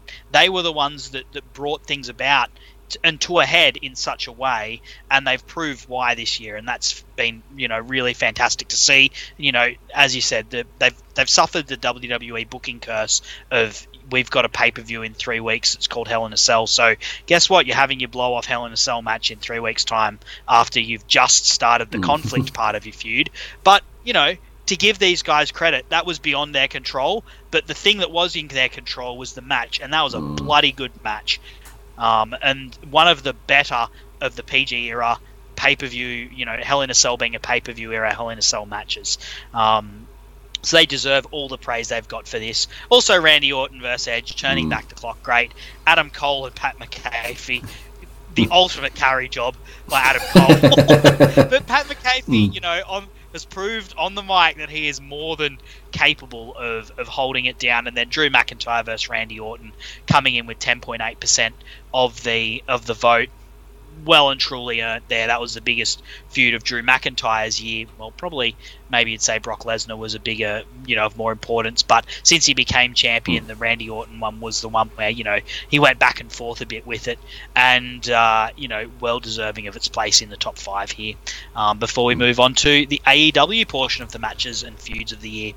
Yeah, I would say, for me, for how good the match was at Hell in a Cell, where Bayley Sasha won, when my critique is it only took place over the course of a month. But it took place out only 1 month of the entire year, and it won. I mean, that's how invested fans were. So kudos to that. Also, Randy Orton. I would be surprised if the feud, they include, the build-up to it, with them being a team as well beforehand. Because I would include that in my analysis of it. And my encompassing of it, if I'm going to vote for. Yeah, with Paige and Omega as well. I'm definitely going to include all the little tidbits they were doing whilst they were a team. Also, Randy Orton nominated for 2 matches as well. It's not an award that exists outside of my head, but because I do it for football, I'll do random awards with my brother and things. Just worst purchase of the year, biggest waste of money, or who's the best who's the best player that came to the Premier League with the cheapest price, that sort of thing. For me, the veteran of the year, the veteran of the roster, who was the best of the year. And I think for years past, I've always given it to Hiroshi Tanahashi. It's just I can't really give it to anybody else, surely. However, this year, Randy Orton, the fact he's been nominated for two different ones, he has had an amazing year, and it's seemingly the year where it all mentally clicked for him in terms of being a vet, and he's finally, yes, maybe took the lockdown era to really hammer it home for not just him, but a lot of people in the promotion making the decisions, but finally focusing on the current era, and Randy Orton's doing an amazing job putting over the current stars. Yes, it's a bit of a to think apparently the current plan is Randy Orton Edge at WrestleMania. It's like, oh, so back to the well then. But the work he's done over the course of the year has been fantastic, and I can't remove, even though Drew McIntyre and Randy Orton was another feud that felt like it would never end, his work in it was fantastic. It's an odd one. But you're kind of plucking at straws when you have Randy Orton dress up as Splinter Cell to attack some legends. It's like, right, we probably need to end the feud now. Scraping the barrel a bit. It's just, oh yeah. But he was fantastic. So, and the fact he's on two different feuds here shows that for me. Both amazing work with Edge at the start of the year when he could get crowd reactions, and then Randy Orton with Drew McIntyre as well. Amazing stuff, putting the current champion over. So yeah. So I want to give a shout out for that, because he was on the list for the singles wrestler, but wasn't towards the top end, so didn't really talk about him. Right, so moving on to the AEW, and the AEW singles match of the year for me, really difficult because there's so many, which is great to say. So Jon Moxley versus Kenny Omega winning out. I'll just give my quick opinion. I voted for Kenny Omega versus Pac from Dynamite. It's just one where, in the moment, I enjoyed it immensely, and that it's like a personal favourite. I don't know if I would rate it as the best match that AEW put out this year. I don't know if I could choose. It might be Cody Rhodes, Brody Lee, to be fair, on the TV show itself. However, just in terms of, like I was talking about with what was my favourite show from NXT AEW this week, I just watched it, I was content, I was happy, and it's difficult to top that really with wrestling when it just hits everything personally for you. And that's what Pac versus Kenny Omega did. Anyway, the stats, Sam. The stats. Yep. Yeah. Look, there was a lot of different matches getting a look in here, and that's, the winner is only 16.1%. Jon Moxley versus Kenny Omega from Winter is Coming. I'd probably say it's fair to say there wasn't a blow-away match, which is why it's like this. Jon Moxley versus Chris Jericho from Revolution, 14.3%. You're getting an idea why Jon Moxley was the Wrestler of the Year from this, and you will further in the feud part as well. Kenny Omega versus Pac, 11.4% for their Iron Man match, their half-an-hour Iron Man match from Dynamite. Incredible show, that one. And Cody Rhodes versus Brody Lee, the dog collar match, 7.5%. One of the most violent matches that's been on cable TV in a long time, I would say. And then Kenny Omega versus Adam Page for Full Gear, 7.1%. Incredible, given that I feel like they were holding back, a 10-minute finishing stretch of amazingness that will come down the line, hopefully. But they still made the top 5 for this. Look at the top match. I'm not surprised that this was happened, because it was, it's fresh in people's mind. It is the two biggest stars of the singles division this year, Jon Moxley and Kenny Omega.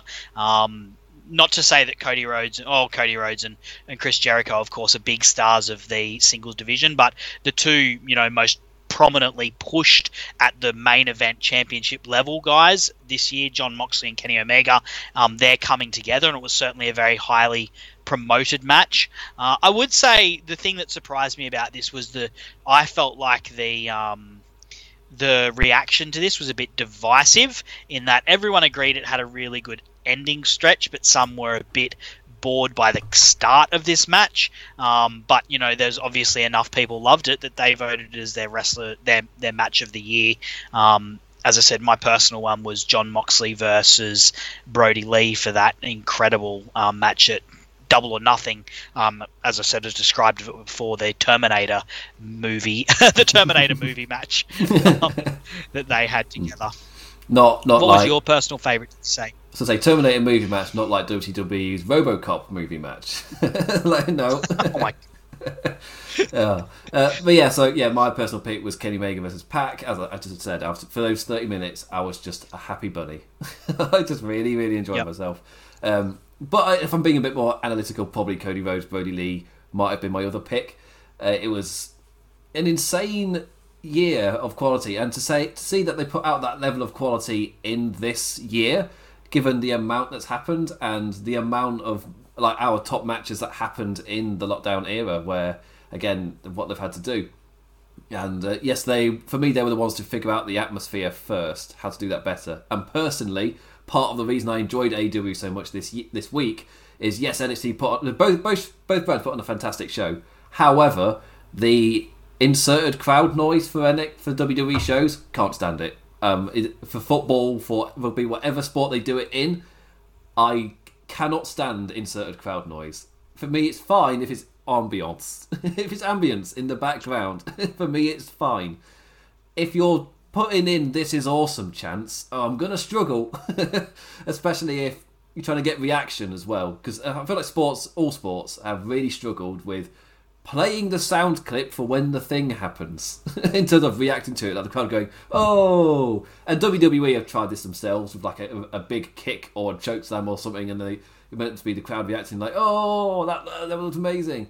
However, the timing is just off every time. It never works. And like Rhea Ripley versus Gonzalez, the big Hoss match, then they piped in "This is awesome" chants, and my immediate critique was, at least pipe it in from a crowd of this size. You're doing it for like a 15,000 full arena for this NXT show. It's just like, I don't get it. Like with the Thunderdome, I can somewhat take it. I'm not a massive fan of it, but I can take it somewhat because they're trying to portray a big full audience, and that's what all the screens are kind of there to show. They're pretending the screens are making that noise. At least that is there. When I'm watching NXT, who's making that noise? It doesn't make any sense.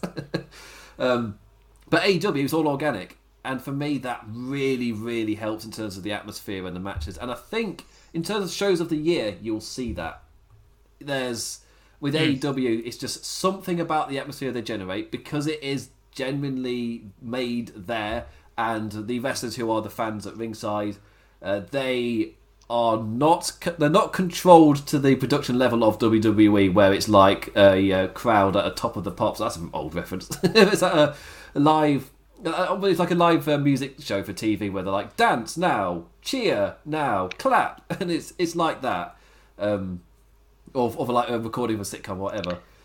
WWE feels like that, and AEW is so organic with it, where it's like, you're the baddie guy, you're the baddie side, you're the goodie side, but just watch the show and respond however you want. It's like, oh, it adds so much. Now you bring it up, we almost should have given an AEW crowd member of the year, because there's some people who put in. We think some of the wrestlers have put in some work. Man, Austin Gunn, week in, week out, he is up for 2 hours straight, just cheering and clapping. Man, when I go to a match, when I go to a wrestling show, I have to go to the toilet, I have to go and get a beer, I sit down, I look at my phone, I check my Twitter, I maybe start a chant for a bit, and I maybe, try and yell something, heckle the wrestler or whatever. But man, Austin Gunn is he's a machine of generating atmosphere and crowd noise. So, unofficial award of the year before we get to tag match of the year, Austin Gunn, the crowd member of the year for AEW. I partly drifted off topic purely just because... Sir Pentico as well. Pentico's always seems to be out there as well, doing his thing. And, he got his just desserts this week for it. But I was like, when they do have some of the bigger names there as well. Like, I think one of my favourite things was MJF, just a bit bored, like drinking, playing games at ringside, betting on the matches. That's what he was doing. Betting on it? Yeah, him and Sean Spears betting on it. That was great. Yeah. Let's move on as I see the file size for this increase, because we got to 2 hours. So let's go to the AEW Tag Team Match of the Year. So I think we kind of spoiled this earlier, where it's like, we will be talking about the match from Revolution. Because for me, I didn't even have to think about it. Which is for a match that happened in February, because when I talk about WWE, I'm having to remind myself of matches that I enjoyed that happened. But with this match was so good.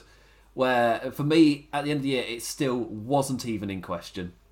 It was, I think for me, I went in with high hopes, specifically because I saw who was involved and because I'd seen those Young Bucks Golden Lovers matches, which were for me just peak incredible. I need to go back and watch those matches. They were insane for me.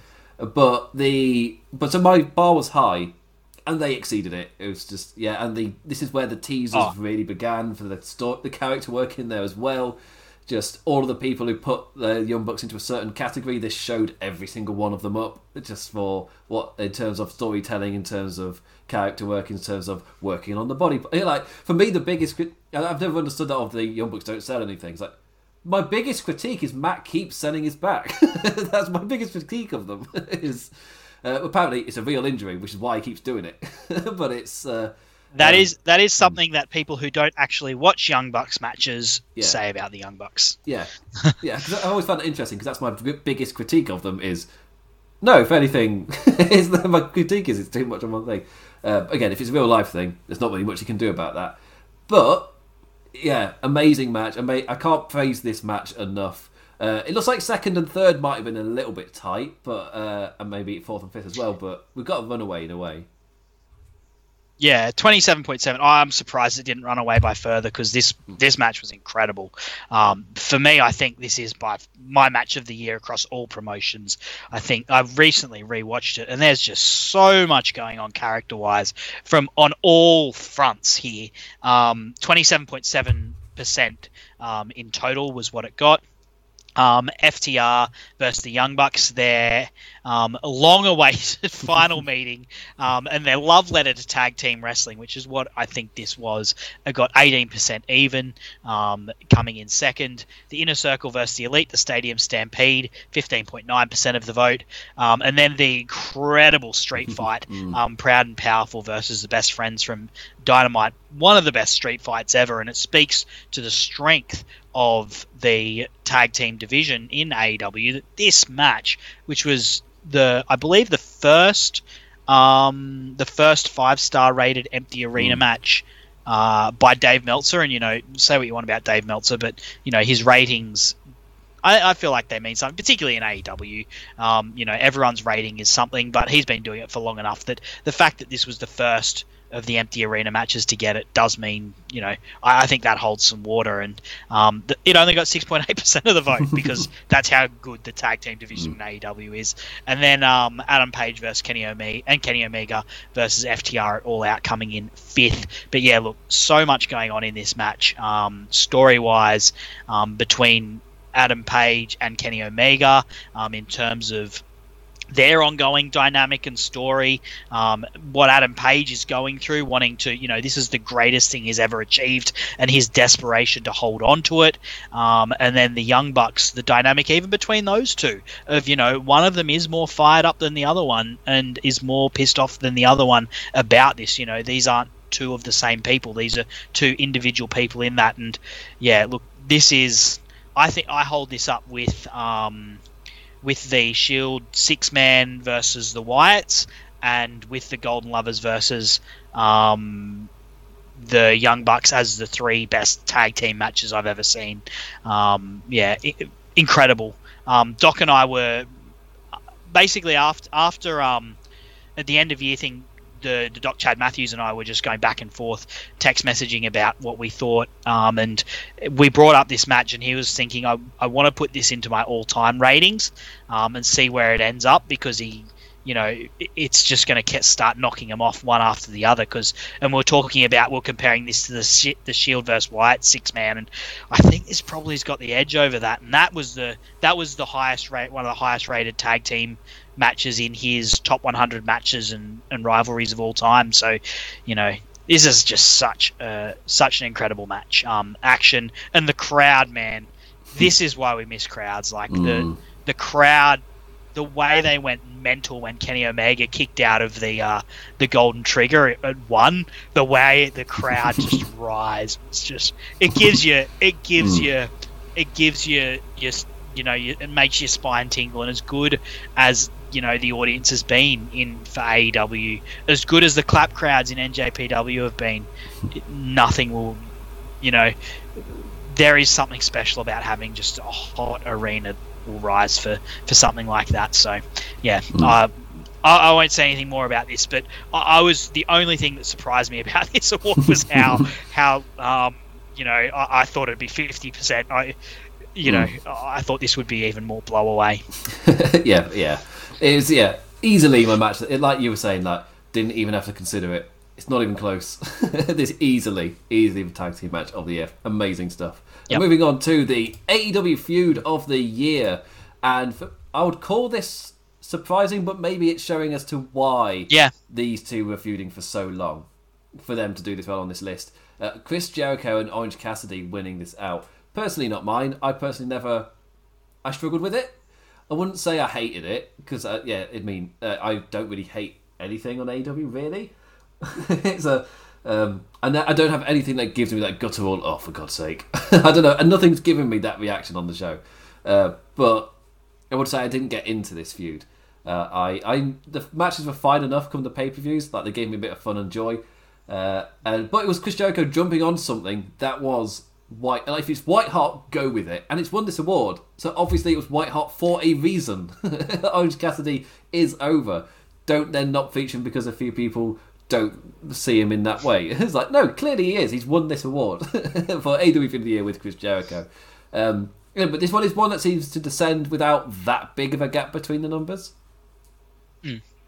Yeah, lots of different ones getting votes here. 14.7% was the winning margin, was the winning percentage for Chris Jericho versus Orange Cassidy. So, for a lot of the other ones, we've been talking high 20s, early 30s, even some in the 40s. So this is a tight award, this one. Jon Moxley performed very strongly. His feud with Chris Jericho that I spoke about earlier, 12.4% was his highest rated. Then the feud with Eddie Kingston, the incredible personal one, 10.2%. Then the Elite, this was the one I voted for. We've probably spoken enough about that as to why we'd pick that 8.9%. And then Cody Rhodes versus MJF, I thought this deserved to be higher. 7.8%. Incredible feud with, some of the segments in this with the lashings. The lashings. That was one of the best segments of television I've seen. And then the week after the steel cage match between Rhodes and Wardlow. If anything, the only weak point of this feud is the match between Rhodes and MJF. Yeah, that's probably why. Was probably a step down from the match that Rhodes had with Wardlow, and what was building into it. There's so much going on character wise in that, and then other ones that got all of the Jon Moxley feuds got votes. So his one with Kenny Omega, the feud he had with MJF also got votes, and then the Cody Rhodes versus Brody Lee was also a high winner, a high point getter as well. Yeah, there's a lot of strong feuds in AEW. It's this is the strength of the promotion, right? This is its ability to tell stories ongoing, and honestly, I think Chris Jericho versus Orange Cassidy, this wouldn't have been my pick. I would have picked a number of feuds above that, but I think the Jon Moxley vote, for example, got split across a number of different feuds. I'll pass this on to you. I call the Jericho Orange Cassidy feud divisive, but only because some people really into it and other ones like it's fine, I guess. I wouldn't say it verges on hate for me. I've seen some people just cannot stand Orange Cassidy. Again, I don't have that strong emotions towards wrestling, really. Aside from when I see Goldberg return again after what happened last year. When I see Goldberg defeat The Fiend in Saudi Arabia, that got me. I'll be honest. And the Fiend Seth Rollins match, obviously that got everybody. It's just you thought that was the bottom imp. Yeah. I had my little breakdown after watching that. I was just like, I've put loads of effort into setting up stuff for the YouTube thing to start doing that. At that point, there was no video. It was just a blank screen. I put loads of effort in, and then for what? For this? That broke me. But of course, I wrote off the Saudi Arabia shows after the first one. And I think even for wrestling headlines, we stopped covering them. As in terms of these videos and reviews and things, we only have a review for the Greatest Royal Rumble. And the Pond guys did that one, Right Side of the Pond. They did a special, plugged Right Side of the Pond special 2 hours into the show. But yeah, Yeah, really, really strong lineup of feuds from AEW to just digress. A really strong list of feuds for AEW, and maybe that's kind of why this one might have jumped up a bit, because those who enjoyed it really enjoyed it, whilst people like me, I'm split across so many different ones. And with Jon Moxley, it was his entire run rather than one thing in particular as well, which is, in terms of winning an award like this, it means he's going to win Wrestler of the Year, which is pretty prestigious as it is. But Feud of the Year, it's going to be split because people will have their own individual favourites. Yep. Just before we move along, Imp, I just noticed there was a question in the YouTube chat to Ed Dead, are there women's awards? And look, sorry, Ed Dead, if you asked that like half an hour ago. We've only just got to it. What I do, so I'm the one that curates these awards and sort of controls them, for lack of a better term. Definitely happy to take suggestions. I've always put the women and men in the same categories. So, for example, like as we saw, Bayley and Sasha was the feud of the year. They beat out Roman Reigns and Jey Uso, and their Hell in a Cell match was one of the strongest ones a couple of years ago. Becky Lynch won the Wrestler of the Year, and her match with Charlotte Flair actually won the Match of the Year. So we put them all in together, and I guess the reason I do that is just because, particularly since the Women's Revolution, is these guys are on the same footing. I'm not going to separate them out. I'm conscious of having too many awards. Look, if there's enough people who want it, hit me up. If you want a separate women's award, by all means we can. But I kind of like putting them in together, particularly that year where Becky Lynch won. She was the deserved winner, and having her crowned over all of the men as well as the women, I thought was a big achievement and was the rightful thing to happen, because she was the hottest wrestler of that year. She was the hottest wrestler at that time, and that was probably one of the best matches of the year. So, that's why I put them together, because, if the women are excellent enough, and in many cases they are, I think it's worth having them against the men to show that. That's my take. But yeah, look, as I said, this is the People's Award. I only get one vote. I just control all the categories and stuff. And if there's enough people who want it, by all means, I'll split things up. But that's where I stand for the moment. And of course, in terms of moving along, in terms of numbers of awards, we're over 2 hours in, and we're going for the Keeping It Strong style crown. Come for you, James. You must really love listening to us, Ed Dead. So next up is the global/indie singles match of the year. And in terms of, again, these numbers, very tight. For the global indie, there's just such an amount of matches you can vote for. And normally for these awards, it's either, again, you get people voting for matches who don't really watch it, or people who do watch a lot of indie wrestling and could vote for anything. Because this is where you get into the breadth of fandom, where there's some people who only watch Joshi, there's some people who only watch PWG type American indie stuff. And then there's the Impact fans, the Mega Impact fans, me, the number one New Japan fans. It's such a variety. However, the match I voted for won, so I can't complain too much. But again, this was the New Japan January Awards. Every single one in the top 5 was New Japan wrestlers and happened in January of 2020. It's all Wrestle Kingdom, or the Rev Pro High Stakes one that comes in 4th is also happened in January, but just in Rev Pro between 2 wrestlers who wrestle for New Japan.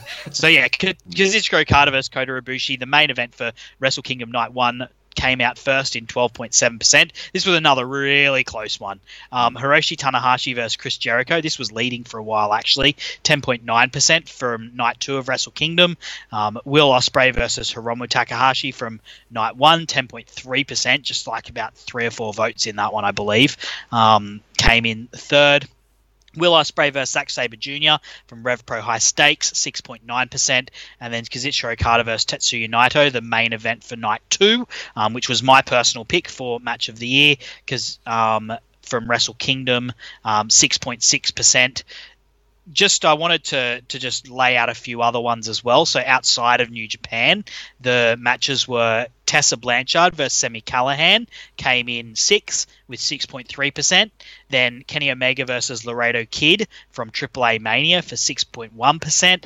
And Thunder Rosa versus Priscilla Kelly got 3.1% and came in next. The total matches that got votes was 42 different matches over 14 different promotions. So yeah, once again, as Imp said, massive breadth of things here.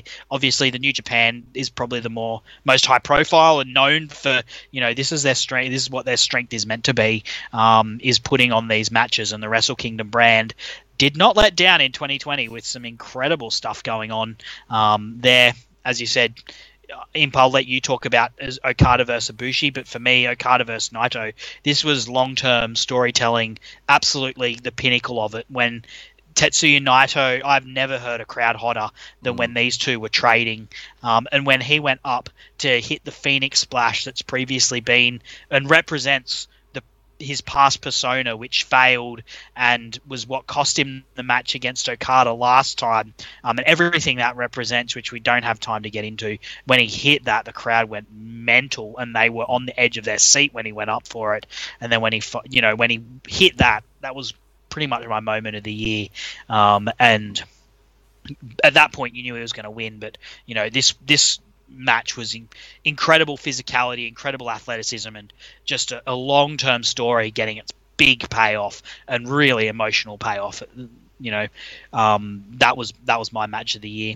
Imp, I'll let you talk about what the winner did. So for me, the only difference between the two, because Okada and Naito is my kind of, I guess, long-term storytelling big payoff match of the year, without question. I'm assuming Kenny Omega Hangman Page is the next recipient for that, even if it does happen next year. It doesn't have to. keep telling it. But the fact it took 4 years to Naito's rematch, then he lost. Then it was another 2 years before he got it again, and he had to go through this the double match stuff. And the crowd was so hot, because I went back to watch after I watched Wrestle Kingdom this year. There's something about the atmospheres, even though it's just the clapping crowds. There's something about the atmospheres for both main events in the Ibushi Naito and Ibushi versus Jay White, where I just wanted to go back and kind of just live in that atmosphere as I went back and watch the matches. So I thought I'd go back and watch the main events from the past couple of years as well. And immediately it's like, pales in comparison. It's just as the crowd sing Naito's name, it's just something special, especially especially from Wrestle Kingdom 12 as well, where I thought Wrestle Kingdom 12 would be the peak. I think at the time we described it as like the Rock and Austin. It felt like that, as in the two biggest stars of this era clashing, and the crowd are so into it. And the fact that 2 years later, into it just as much. The atmosphere is incredible for it, and because again, there's something about the atmosphere at Wrestle Kingdom 15, especially with the main events. I felt Wrestle Kingdom, and then I went back and watched it, from last January. It's like, bloody hell, it's something else when they're that over.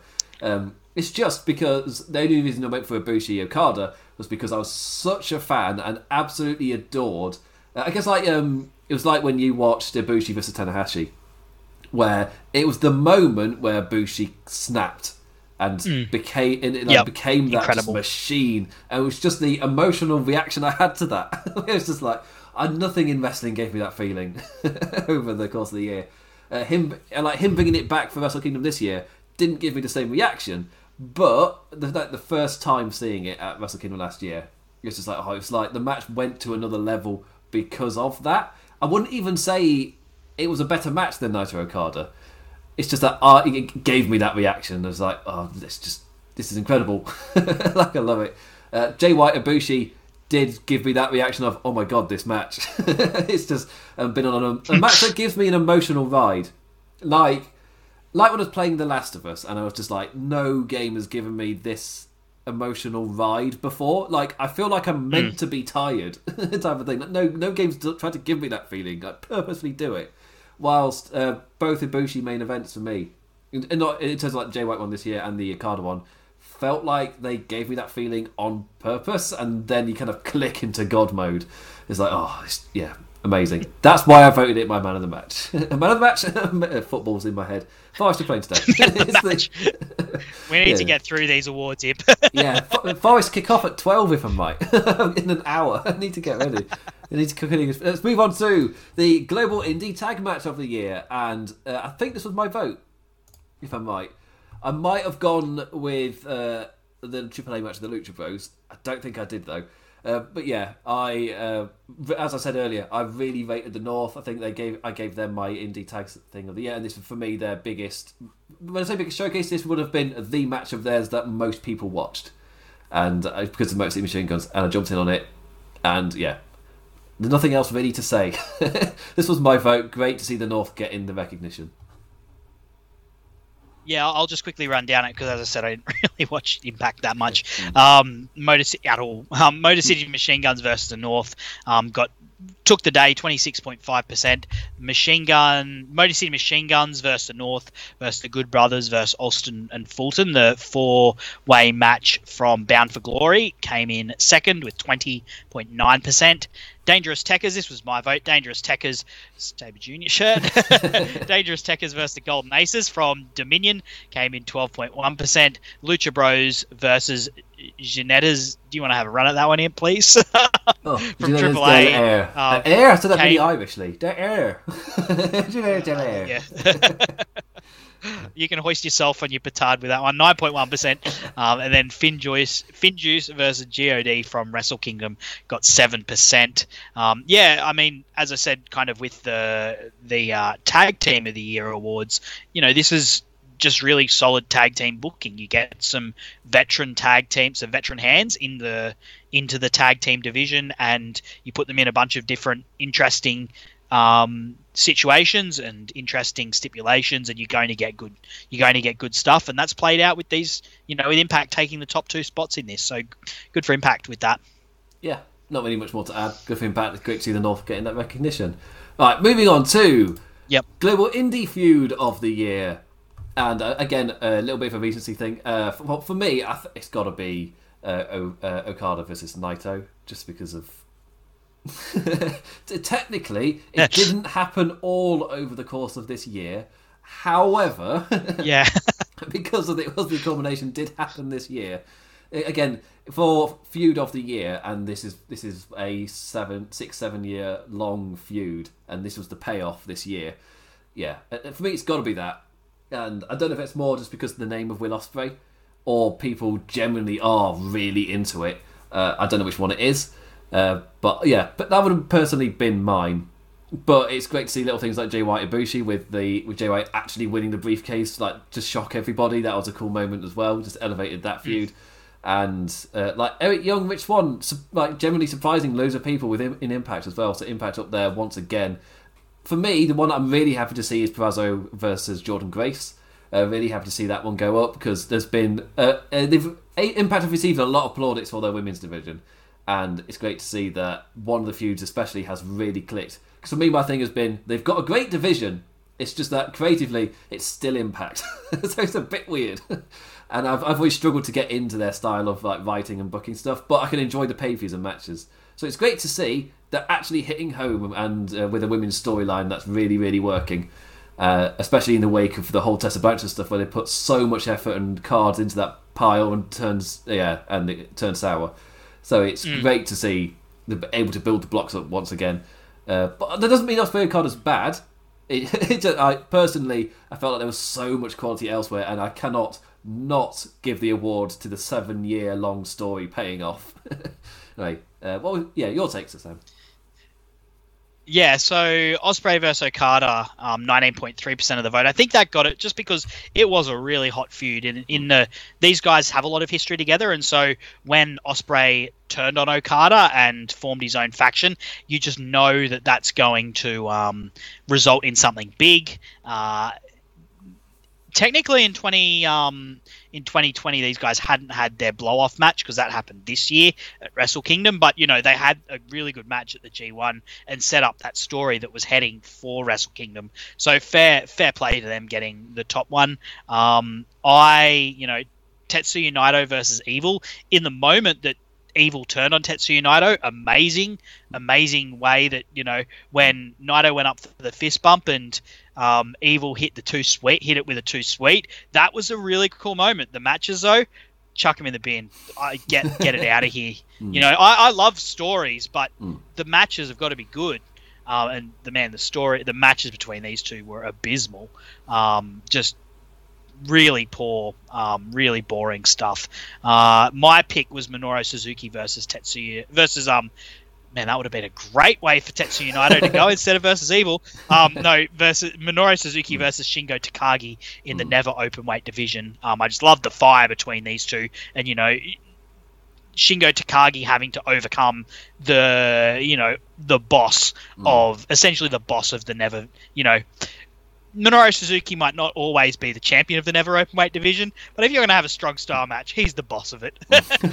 So he ultimately had to overcome that, and they traded the thing back and forth in some incredibly physical matches. So that was my personal pick for Feud of the Year. Also, not a bad time to plug the G1 Climax reviews that myself and Sam have done for the past couple or few years. And just a reminder of who our winners were for the MVP. Shingo Takagi ran away with it for our G1 Performer of the Year, and kicked off 2021 in style, strong style, with Jeff Cobb, the big very strong style. So I just want to give a shout out to Shingo Takagi for a unique singles award to give out. Right, so we've got 3 more awards to go, and then we're all allowed to go to the toilet and have a life, and some go to bed. So it is the cinematic match of the year. There should be no surprise given just that... Before you get into it, Imp, just before you get into it, I just wanted to introduce... This is the first time we've done cinematic match of the year. I wanted to include it for 2020 because I feel like it's been... Obviously, as we said, there's been cinematic matches before. It's going back as far as Goldust versus Roddy Piper back at WrestleMania... I want to say 11, 12, one of those. 14. I'm gonna settle on 14. Hit me up later if you know, if it's different. But look, it's been the match of 2020 in terms of it's been the first time that it's been really on the big stage, and both of the major promotions sort of put it on a big stage and put it over in a big way. So I wanted to make an award specifically for that. And the WWE match of the year, the Boneyard match, was the one that won, 50.9%. I was surprised how lopsided this was. My personal pick was the Stadium Stampede, which came second with 21.3% of the vote. And particularly given where the promotion of the year skews, I'm really surprised the Boneyard ran away with it this way. But I guess people loved it being played straight down the line because this probably was the straightest of all of them in terms of not mucking about. Stadium Stampede was a mix of sort of that physicality and action and the humor. They definitely had the humor in it, and for me that was what made it so good, particularly at that point of the year. I think everyone remembers because everyone was there, but in May things were just bleak everywhere in the world, and this was just like a little beacon of joy and happiness that lived in this absurd universe that, it was just so fun. It was a fun 45 minutes, and it was exactly what was needed at the time. And I've gone back and watched it, and it's still good to this day. The Firefly Funhouse match, there was debates at the time as was this really a match or not, but it was definitely something cinematic. And the WWE deserves credit for this, for how they just let Bray Wyatt, go so, really, really drill into the John Cena character and really, hung, draw, and quarter it for all it's worth. And good on John Cena for being involved in that as well, letting his character really be assassinated completely in that. And that got 10% of the vote. And then the Elite Deletion between Matt Hardy and Sammy Guevara, 4.5%. And I'm so glad this came in because I want to talk about it. The greatest match ever. didn't even get top 3, and to be honest, the reason that this thing pissed me off so much is because they did this as a corporate thing to get over, so that when people could Google what the greatest match ever is, this is what will show up. And what is the greatest wrestling match ever? WWE fans should be equally as pissed off about this as non-WWE fans, because the greatest wrestling match ever is something that should be decided by fans and critics, not by a company. And they put that out there, and I'm so glad that by their hubris, they got hung by it. It didn't even win the match of the year for WWE. It's not even in the top 3 cinematic matches. So they deserve all of the... I'm never not going to just hand wave the fact that they did this for their own marketing purposes and took something that should be a fan and critics thing and made it something that they decide. So bollocks to them. Congratulations for the Boneyard match, which we have talked about. I will just quickly add on, because of course we've got 2 more awards I think to come after this one. We'll just say, for me, if it had happened earlier, why can I never remember the name of it? What's the fire match called? They set opponent on fire. What's Inferno it called? match. Inferno match. Well, I can't remember that word, Inferno. But yeah, I was like embers, flames. No, Inferno. but yeah, for me, the Inferno match would probably knock the greatest match ever off the list if it had happened earlier. It's because, of course, the match happened after this list. These votes had already, a lot of them have been cast, so it's not really going to climb that high. I ranked that as one of, maybe it's up there with the Boneyard match in terms of WWE playing a match straight in that cinematic edited style. It's an odd one because that one was half live, half recorded stuff. So I don't know what you class that as. As it's, of course, big set pieces were all cinematic, or pre-recorded and stuff. So it's a lot like the Greatest Wrestling match in that sense, where it's all edited down and together. But I generally really enjoyed the Inferno match, whilst I didn't Greatest Wrestling match ever was them throwing all of the things that the WWE kind of creative world think is great, and they put it all into one match, and it is sports entertainment the movie. Is that match. However, it also screamed this was a tagline we had booked and we'd gotten good and everything for a Saudi Arabia show, which this name makes a lot of sense for a Saudi Arabia show. However, then everything happened and this show took place when a Saudi Arabia show would take place. It was that month, it was that time of the year. And for me, it was like, well, what do we do now? And maybe they had planned Randy Orton Edge at Saudi Arabia, and then they had to come up with a way to use that tagline and do that match, but you can't leave the Performance Centre. So highly edited, amazing. I can't remember what some of the stuff they plugged was insane, like amazing audio experience, things like that. I'm not kidding about those taglines. It was a weird one, but yeah, we've already talked about all the other nominees, and I agree with Sam on like every point of them. No surprise, Boneyard match won after it won Match of the Year. It's one of those. We have missed two nominees I wanted to mention. Firstly, one of my favourites, which I'm sad didn't make it, but completely logically I know the reason it didn't, was Nick versus Matt Jackson from BTE. Episode 200 was really joyful. But I feel like everyone who would have voted for that would have voted for the Stadium Stampede, so that's why it's not there. And finally, before we move on to the industry awards, shouts to the person who voted for the Boner Yard match. That's BONER yard match. Now, either there's something doing the rounds on Pornhub that I have not seen, or that person really enjoyed the Boneyard match. Oh, no, so that was Gallows and Anderson's, I've forgotten what it was called, but they did a crap special of really? Yeah. So damn, I haven't seen. Was that on Talking Shop Mania? Yes. So I think it's the first one. That one. And they did the Boner Yard match. Yeah. So I recommend. I didn't know that was a real thing. So if you're I was just making a joke of it. If you're into Anderson and Gallows like city style of humour, check out the Boner Yard match. Yeah, and yes, that's that's a risky Google. If I might do turn up as like Chad Too Bad and Sex Ferguson having their big blow off rivalry. I think if I'm right, there was like a stipulation that they had to lose a body limb or something to win the match, as in like seriously stupid stuff.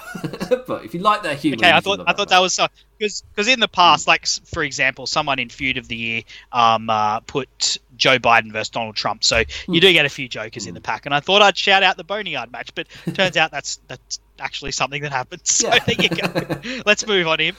To the shift gears to the industry awards. So first up is the Brand of the Year. Again, fan voted.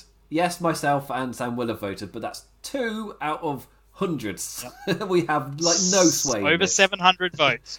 Yeah. So So I wanted to say this before. I don't know if Sam's just have to put a clarifier just in the columns. Like, we know what's going to happen. We know the column's going to get. This is fan voted.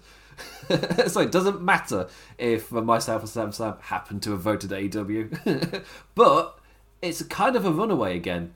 And for me, the big drop off. This is the highest percentage of any of the highest percentage of any of the awards, 61.5% for the AEW. Which is interesting, just to say normally how split and divided I'd say relatively even the AWWE split is for the wrestling headlines. To see it run away this much. Yeah, well, to go into a bit of the history of this award, obviously, pre 2019, we actually had a WWE brand of the year, which NXT dominated, and then non-WWE brand of the year, which New Japan dominated. Then in 2019, I decided to unify with AEW coming to play. It changed a lot of the awards, but I decided to just do a brand of the year. Last year, WWE won it by about 10%, and this year, AEW have absolutely crushed them. So what I suspect has happened here is AEW's probably picked up a number of people from New Japan, such as myself, who've, were not as enchanted with the main event scene over there and have decided to vote for AEW because of, all the reasons we've talked about this podcast. And as we talked about, one of the trends for WWE was NXT going off the boil a bit. And so I think there's some of the people who previously voted for WWE, or last year voted for WWE because of NXT doing so well at the start of the year. And I think it's fair to say that NXT kicked off better than, for the end of 2019 when it went to USA. It was at a good point and a better point than what it ended up this year. So I think some people who voted for WWE last year have switched over to voting for AEW, just based on where the percentages have fallen. Outside of those big two, you've got 4.4% for New Japan. Real tough year outside of the major wrestling promotions. A lot of them had to go on hiatus. So you've got, Impact Wrestling 1.9%, NWA 1.1%. Lots of companies got votes in this one, but it's a tough year outside of those two major companies that did produce content all year, for better or worse, we'll say. Yeah. I don't have time to get into the politics of it all, but these are the two major promotions. They're the two most high profile promotions, and they're the two that produce content all year round.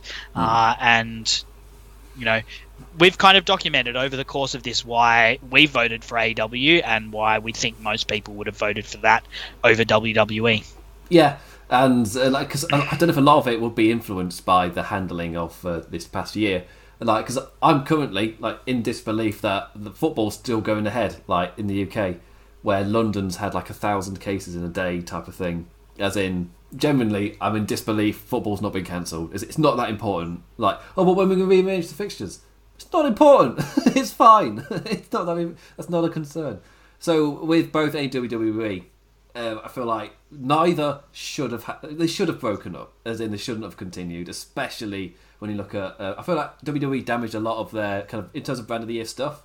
Their handling of it, the number of outbreaks specifically in NXT, was just mind-boggling. What are you doing, kind of thing. Well, I say mind-boggling. You look at the wider kind of political world of America. It's understandable how this could have happened, but in terms of the product itself, AEW managed consistency, and they figured it out very quickly. Whilst WWE have constantly tried to come up with the biggest, flashiest way to do it, they tunneled away for a bit. They went into hibernation with the PC. And then they've exploded with the Thunderdome. And I was a little bit sad to see the current Thunderdome setup is identical to the previous location. You have a baseball field. Why aren't you taking advantage of this? It's so strange. I don't get it. They're trying to make every arena look the same. And why would you do that with a baseball field? It's really strange. Compared to what we've seen with AEW, where they kind of adapt into the arena that they're in. Something like that. I will say briefly, I do think AEW, for the record, I do think AEW handled the pandemic better than WWE. Neither has been perfect, so, don't at me. But, AEW did actually stop, even though they had weekly TV. They filmed a whole bunch of it in, I think, 6 weeks of it in one day. or 2 days maybe, and then put that to air so that the performers could go home during, the really tight lockdown when people didn't know what was going on. And now, as we've worked out, you can have bubbles, you can have, actually none of these guys have bubbles, but that's what sporting teams are doing. But you can have controls in place where you can make it relatively safe and you can mitigate the risks. And I think AEW probably handled it a little bit better. But honestly, I don't think people have voted for AEW because of that. May be a minorly contributing factor. The reason I voted for AEW, and as I said, I jumped from New Japan to voting for AEW, is because of the booking consistency that we've seen, and the way they've told consistent stories up and down the card all across the year. So that's why I voted for AEW, and I think that's the major reason people love it, and that's why they voted for it. Yeah, I personally also jumped. New Japan's still my number one. I'm still most invested in them. That's not changed. But I voted for AEW because I felt over the course of this year they were the most consistent. They managed to build up the stars the best, continue their long-term stories the best out of all the promotions. It's not that. It's for me, wasn't that complicated a vote. Who for me did the best overall the course of the year. And for me, the big difference is the level of detail outside of main event. Like every single wrestler in AEW gets that kind of attention and care compared to WWE, where the main event's killing it for both the women and the men. You try and watch the mid-card of Raw. Try and do it for 2 months straight, and I bet you by the end of the 2 months you're sick and tired of the mid-card. As in, that's kind of my case in point. Into the product itself, Dynamite is a joy to watch every week, whilst every WWE show has got a mid-card problem. And it's just a massive lull in the middle. Even if the matches are good, you're going to see them again for the rest of your life. So it's a bit... Anyway, let's go... 2020 was long enough without repeating matches like that. Let's go to the final award. The match of the... Not match of the year. The show of the year. Show of the year. I can't muck up the last one. Let's do it again. The show of the year. Show of the year, Sam. And it is the Royal Rumble. Ooh, I've got perfect timing given we're going to the Rumble now. And I said earlier... 13.6% of the vote. So for me, the most telling thing is Royal Rumble won. I think even I voted for the Royal Rumble. Because of the amount of things it hit home, and as well as the title matches also doing really well themselves. Even Reigns, Baron Corbin wasn't like, oh god, this is unbearable. It wasn't like that. No, the feud may have been unbearable. I may have stopped watching. But the match of the Rumble was fine. So it was a...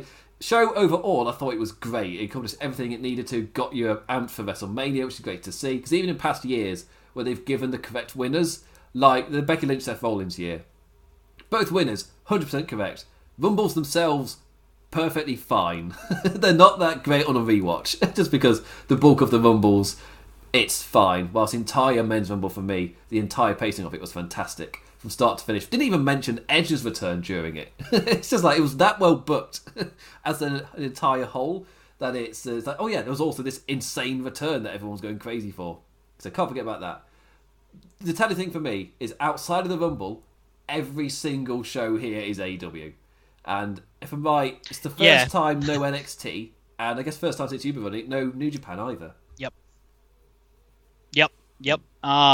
So just to run down the numbers, Royal Rumble 13.6%, AEW Revolution, which was my vote, 10%, Winter is Coming, 8.7%, Full Gear, 7%, Double or Nothing, 5.9%. And just to sort of, I guess, the way this has worked out is, I guess, the majority of WWE fans have voted for the Royal Rumble, and quite rightly, it's a really good card. As I said, I really enjoyed the Daniel Bryan Fiend match. I really enjoyed, actually, because I wasn't watching week to week, I enjoyed the Roman Reigns Baron Corbin match. I thought that was fun. But people who'd been subjected to that feud week in, week out probably didn't have as much fun. And, the Becky Lynch Asuka match, I thought the Women's Royal Rumble was all right as well. That was an incredibly enjoyable card. And if I was to pick a WWE card, it would be that or TLC for myself. But yeah, look, AEW picked up 6 of the top 10. So that gives you... they kind of split their vote across a number of different great cards. I picked Revolution, and I'll quickly get into why before we wrap things up for the day, for tonight. I picked Revolution. Just the booking going into that was some of the greatest booking you have seen... I've ever seen in week-to-week television. I haven't been a fan as long as most people who are probably listening, but the week-to-week booking of that show leading up to it was incredible, and then the actual card was just so good. You know, you had the match between Chris Jericho and Moxley headlining it, that tag match that we spoke about. We had Sammy Guevara and Darby Allin, just an incredible mid-card match. That was just such a moment, and it's so sad. You know, that was literally, I think, a week before everyone went into lockdown, and AEW lost a lot. AEW had a great year, but after that, the feeling in Revolution, in that crowd, after watching that show, was just like, these guys are ready to take on the world. It felt like a revolution. And, you know, it's sad to see we didn't get that. They had an amazing year, but that was just such a special show. And I would rate it up with the original Double or Nothing as their best ever shows. Yeah, look, as we've said, Royal Rumble, absolutely the rightful winner here, but, you know, my personal pick was AEW Revolution. If I had to pick outside of AEW or WWE, it would be Night 2 of Wrestle Kingdom from 2020. I mean, Royal Rumble and Revolution are my two most rewatched pay-per-views from this year. If anything, they're the only two. Until after I've watched Wrestle Kingdom this past week, they were like the only two I'd gone back and rewatched over 2020. And yeah, for me, like, the amount of new ideas in terms of the production and the crowd and things for Revolution was just great. Giving the big entrances for Jericho, the Watchers. Oh yeah, the Watchers, all the people in the crowd. Oh yeah, they had a choir there. Yeah, for the Chris Jericho's entrance, that was amazing. Just that. The fact that it was somebody who'd recorded themselves doing it, and then the people became so enamoured that they actually brought her for the show. That was amazing. Like one of the last like big crowd moments, really. Because like WWE's last crowd show was Elimination Chamber, not exactly winning me over that one. But with AEW, of course, the longer kind of gaps between them really does help. And Revolution, they brought a lot of unique ideas. It's a shame we didn't get to see any of them built up upon for the final kind of run of the year. But yeah, hopefully when they come back, we'll get something. But of course, by massive assumption, you're going to get like big percentages. Only going to get percentages of crowds allowed back in, and it'll be slowly over the course of years. Things are like, if not months, then years. Slowly, percentages increased. So it might not get a massive. We'll probably see innovation, but not on that level that we saw at Revolution for a little while. Which sucks because that was really cool visual, really cool atmosphere, and it's amped afterwards as well. Royal Rumble was like WWE's kind of peak era of Royal Rumble. The atmosphere they've been wanting this entire time, they got with Drew McIntyre. The whole baseball field covered with people jumping and cheering. The stadium looked amazing. Such an amazing visual. Because Becky Lynch was a cheerable moment, but the crowd, because the Rumble itself wasn't that amazing till that point. Same with Seth Rollins. That you didn't really get that emotion at that incredible level. You got it at a great level, like an amazing level, but Drew McIntyre was something else. Like, I think Edge helped that, like, really woke up the crowd, and then when Drew McIntyre ended up winning, eliminating Roman Reigns, they were all going crazy. For me, yes, that is the one I voted for. Even though I've banged on about AEW easily being my brand of the year, I still put Royal Rumble as my favourite show. It's just really, really great stuff. And yeah, that brings us to the end of some happy, positive. We made it. Yeah, we did it. Yeah.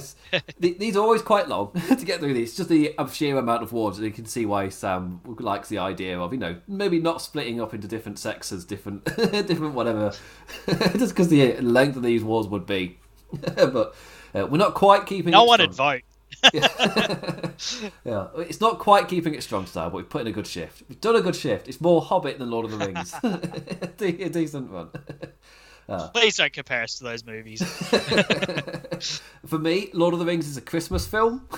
I watch it every single Christmas, or at least I try to. I don't think I've ever finished them. I mean to. I made it to 2 Towers this time. That's not a great one from him. We're wildly off in the mud, but way that I watch them is because we've got the extended edition, which is the only way to watch it. And they're on 2 discs, so you watch 1 disc each night, and you've got 6 nights watching. It's perfect. So they're like 2 hours, so it's like a great length. You can sit down with the wife, have a drink or two, but you're not, staying up till absurd night. Like tonight, for example, you're not staying up to an absurd absurd hour. It's only 10:30. It's not too absurd, but still. Anyway, look, Im, thank you so much for doing this with me. I love these awards. I love coming on and talking about them. I love seeing it as people vote in, because me and Imp and the writing crew at Wrestling Headlines, we've got our own opinions, and we're stuck in our little Twitter bubble. And when you get 700 votes, you sometimes get very different opinions to what what you've personally experienced or think. And it's good to see that, because it's good to have your reality checked every now and again. But I just love being positive about wrestling, and I love coming in and celebrating the greatness of wrestling. And 2020, it had a lot of challenges, but there was a lot of really good stuff in wrestling in 2020 as well. And it's great to chat about this. And we've got this tournament on down in the Collins Forum, and it just so happens that the first topic is favourite match. So, you can talk about your favourite match from 2020 if you want. Go write a column about it. Join in the fun. 5 rounds, write 5 columns. See if you like it. If you don't, see you later. Write a crap column and I'll eliminate you. It's last man standing. But, if you're good, you'll write 5 columns and you'll see how much fun it is. In all seriousness, thank you very much for coming along in. Also say, yes, Gareth, you have missed you've missed the Wrestling Headlines Emmy Awards, and because of YouTube you now have to wait hours. Missed everything, Gareth. We're signing off. And of course you've got to wait hours for it to process, because YouTube. Hey. So I guess have fun tomorrow. I don't know when this will process. It's a long one. Again, thank you. If you've watched the entire thing, kudos and thank you, and also you're crazy. For everyone who voted as well, thank you very, very much. Or if you even, in terms of traffic, if you even clicked on the page for the voting but then didn't vote, you still count as a click on the page. So thank you for helping Wrestling Headlines. But also, we'll be back next year to do this, all live impending. But also, you can follow us on Twitter. You can follow me on Twitter at the Damn Implicat. You can follow Sam on Twitter at Sir_Samuel. Their Twitter handles have been underneath us the entire time as we've been talking, so probably didn't need me to write it. Yes, they are not level and things. As Sam knows, I was busy boy before we went live, moving everything about as I realised the sizes didn't fit on the screen. It's like, oh crap. Hopefully you can put up. I had to reinstall Skype to get onto this thing. Like technical issues. But it'll be, Gareth will slap us on later whilst playing Football Manager if we've processed. But yeah, I'll put up a podcast version as well, so hopefully that gets uploaded by some point as well. Anyway, and I'll be releasing the column version of this announcement that doesn't go for 3 hours. Sometime tomorrow, probably, when I've finished writing it. And you can. I've been streaming on Twitch at the Implications with the second S. I've been playing Yakuza 0 right now in a Japanese mood. Can you guess why? I love those games. I spent my Tuesday dancing and singing karaoke with it. Mate, I love that game so much. But if you want to check me out on Twitch, I'm currently streaming that. I was meant to stream yesterday, but I was knackered from the NXT review, which is also up, and I knew I had this morning, so probably shouldn't stream for 2 hours on a Japanese game where I'm going to have to read out words. So I thought I'd wait until Monday again to stream. I think I might be streaming tonight over on the Wrestling Shorts Twitch with Ash from Wrestling Shorts. Maybe playing FIFA or something, so you can check me out there. But also, in terms of wrestling, you've got the column of this going up later today, and you've got me returning on Tuesday for the WWE Raw review. My first Raw of the year. How is it going to be? I don't know how you do it, mate. Genuinely, some weeks I've had to... for me, the biggest mental struggle was when we were covering G1 Climax, and I was doing the WWE stuff at the same time. And during that period, I generally had to, at times, pause it and leave. And I had to calm down, the type of thing. Not much gets me in wrestling, but when I was tired as it was, then the shows were of that quality. I'm like, if I wasn't doing this with you, I would have turned this off and left. But no, doing a review, I'm going to go away, calm down and come back. So sometimes it's a mental struggle. It's the best way to put it. We'll see. We're in another New Japan Come Down era, so maybe it'll be... I've described it before. It's the massive whiplash you get from Wrestle Kingdom to second Raw of the year. It's like, oh, it's a bit of a whiplash. It's not the first week of the year. I tell you that. Yeah, we'll see. How will they do Goldberg, Drew McIntyre? Don't know, because I didn't watch the Legend show. So we'll see. Oh. Yeah. But yeah. Don't even talk to me about that. I'd forgotten it was happening for a little while. So maybe Drew beats him. It's a positive show. We'll stay positive. They just simply use him to put Drew over. They use what we complimented AEW for. They will learn their lessons from their competition. Anyway, I'll be back on Tuesday at midnight to review that. So I'll do it the day after because I'm English. I'm not staying up to watch Raw. Come on. But I will be tuning in to watch that later. Also, again, massive thanks for Sir Sam as well. We've thanked each other now. We get 50-50 respect. We'll be back next year for this. And often I'll hit up Sam for a New Japan thing at some point during the year. Obviously, this year, not the normal list of years. So it's been a whole year since we've seen Sam. But it's not getting normal anytime soon either. So we'll have to wait and see. When's the next time you'll see Sam? We'll find out. It could be a year again. I'll be writing. Yeah, check out his columns. Check out all the other columns as well. I've always got plans to do a podcast or something, but I don't know. I've got a kid, man. I couldn't keep up your schedule. I just write when I've got time. A young butts it sometimes. I do it on my phone. Right during my lunch break on my phone. Yeah, I will say that my goal for this year is because doing all this video stuff, getting this all set up, trying to do this means I've invested time in this. I've completely fallen off with my columns, and I've written aside from the G1 series, apart from the New Japan Cup series, my aim, because this time last year I was busting them out at an insane rate. I'm carrying you in. Yeah, so this time last year was when I was doing the reviews of every show of the week, and I was putting them out every single week, and now it's just like I don't have the time for that. So my aim this year is to, in some form, get back more into the column writing side. I realised as I was writing that when I did the NXT columns, I do really miss this.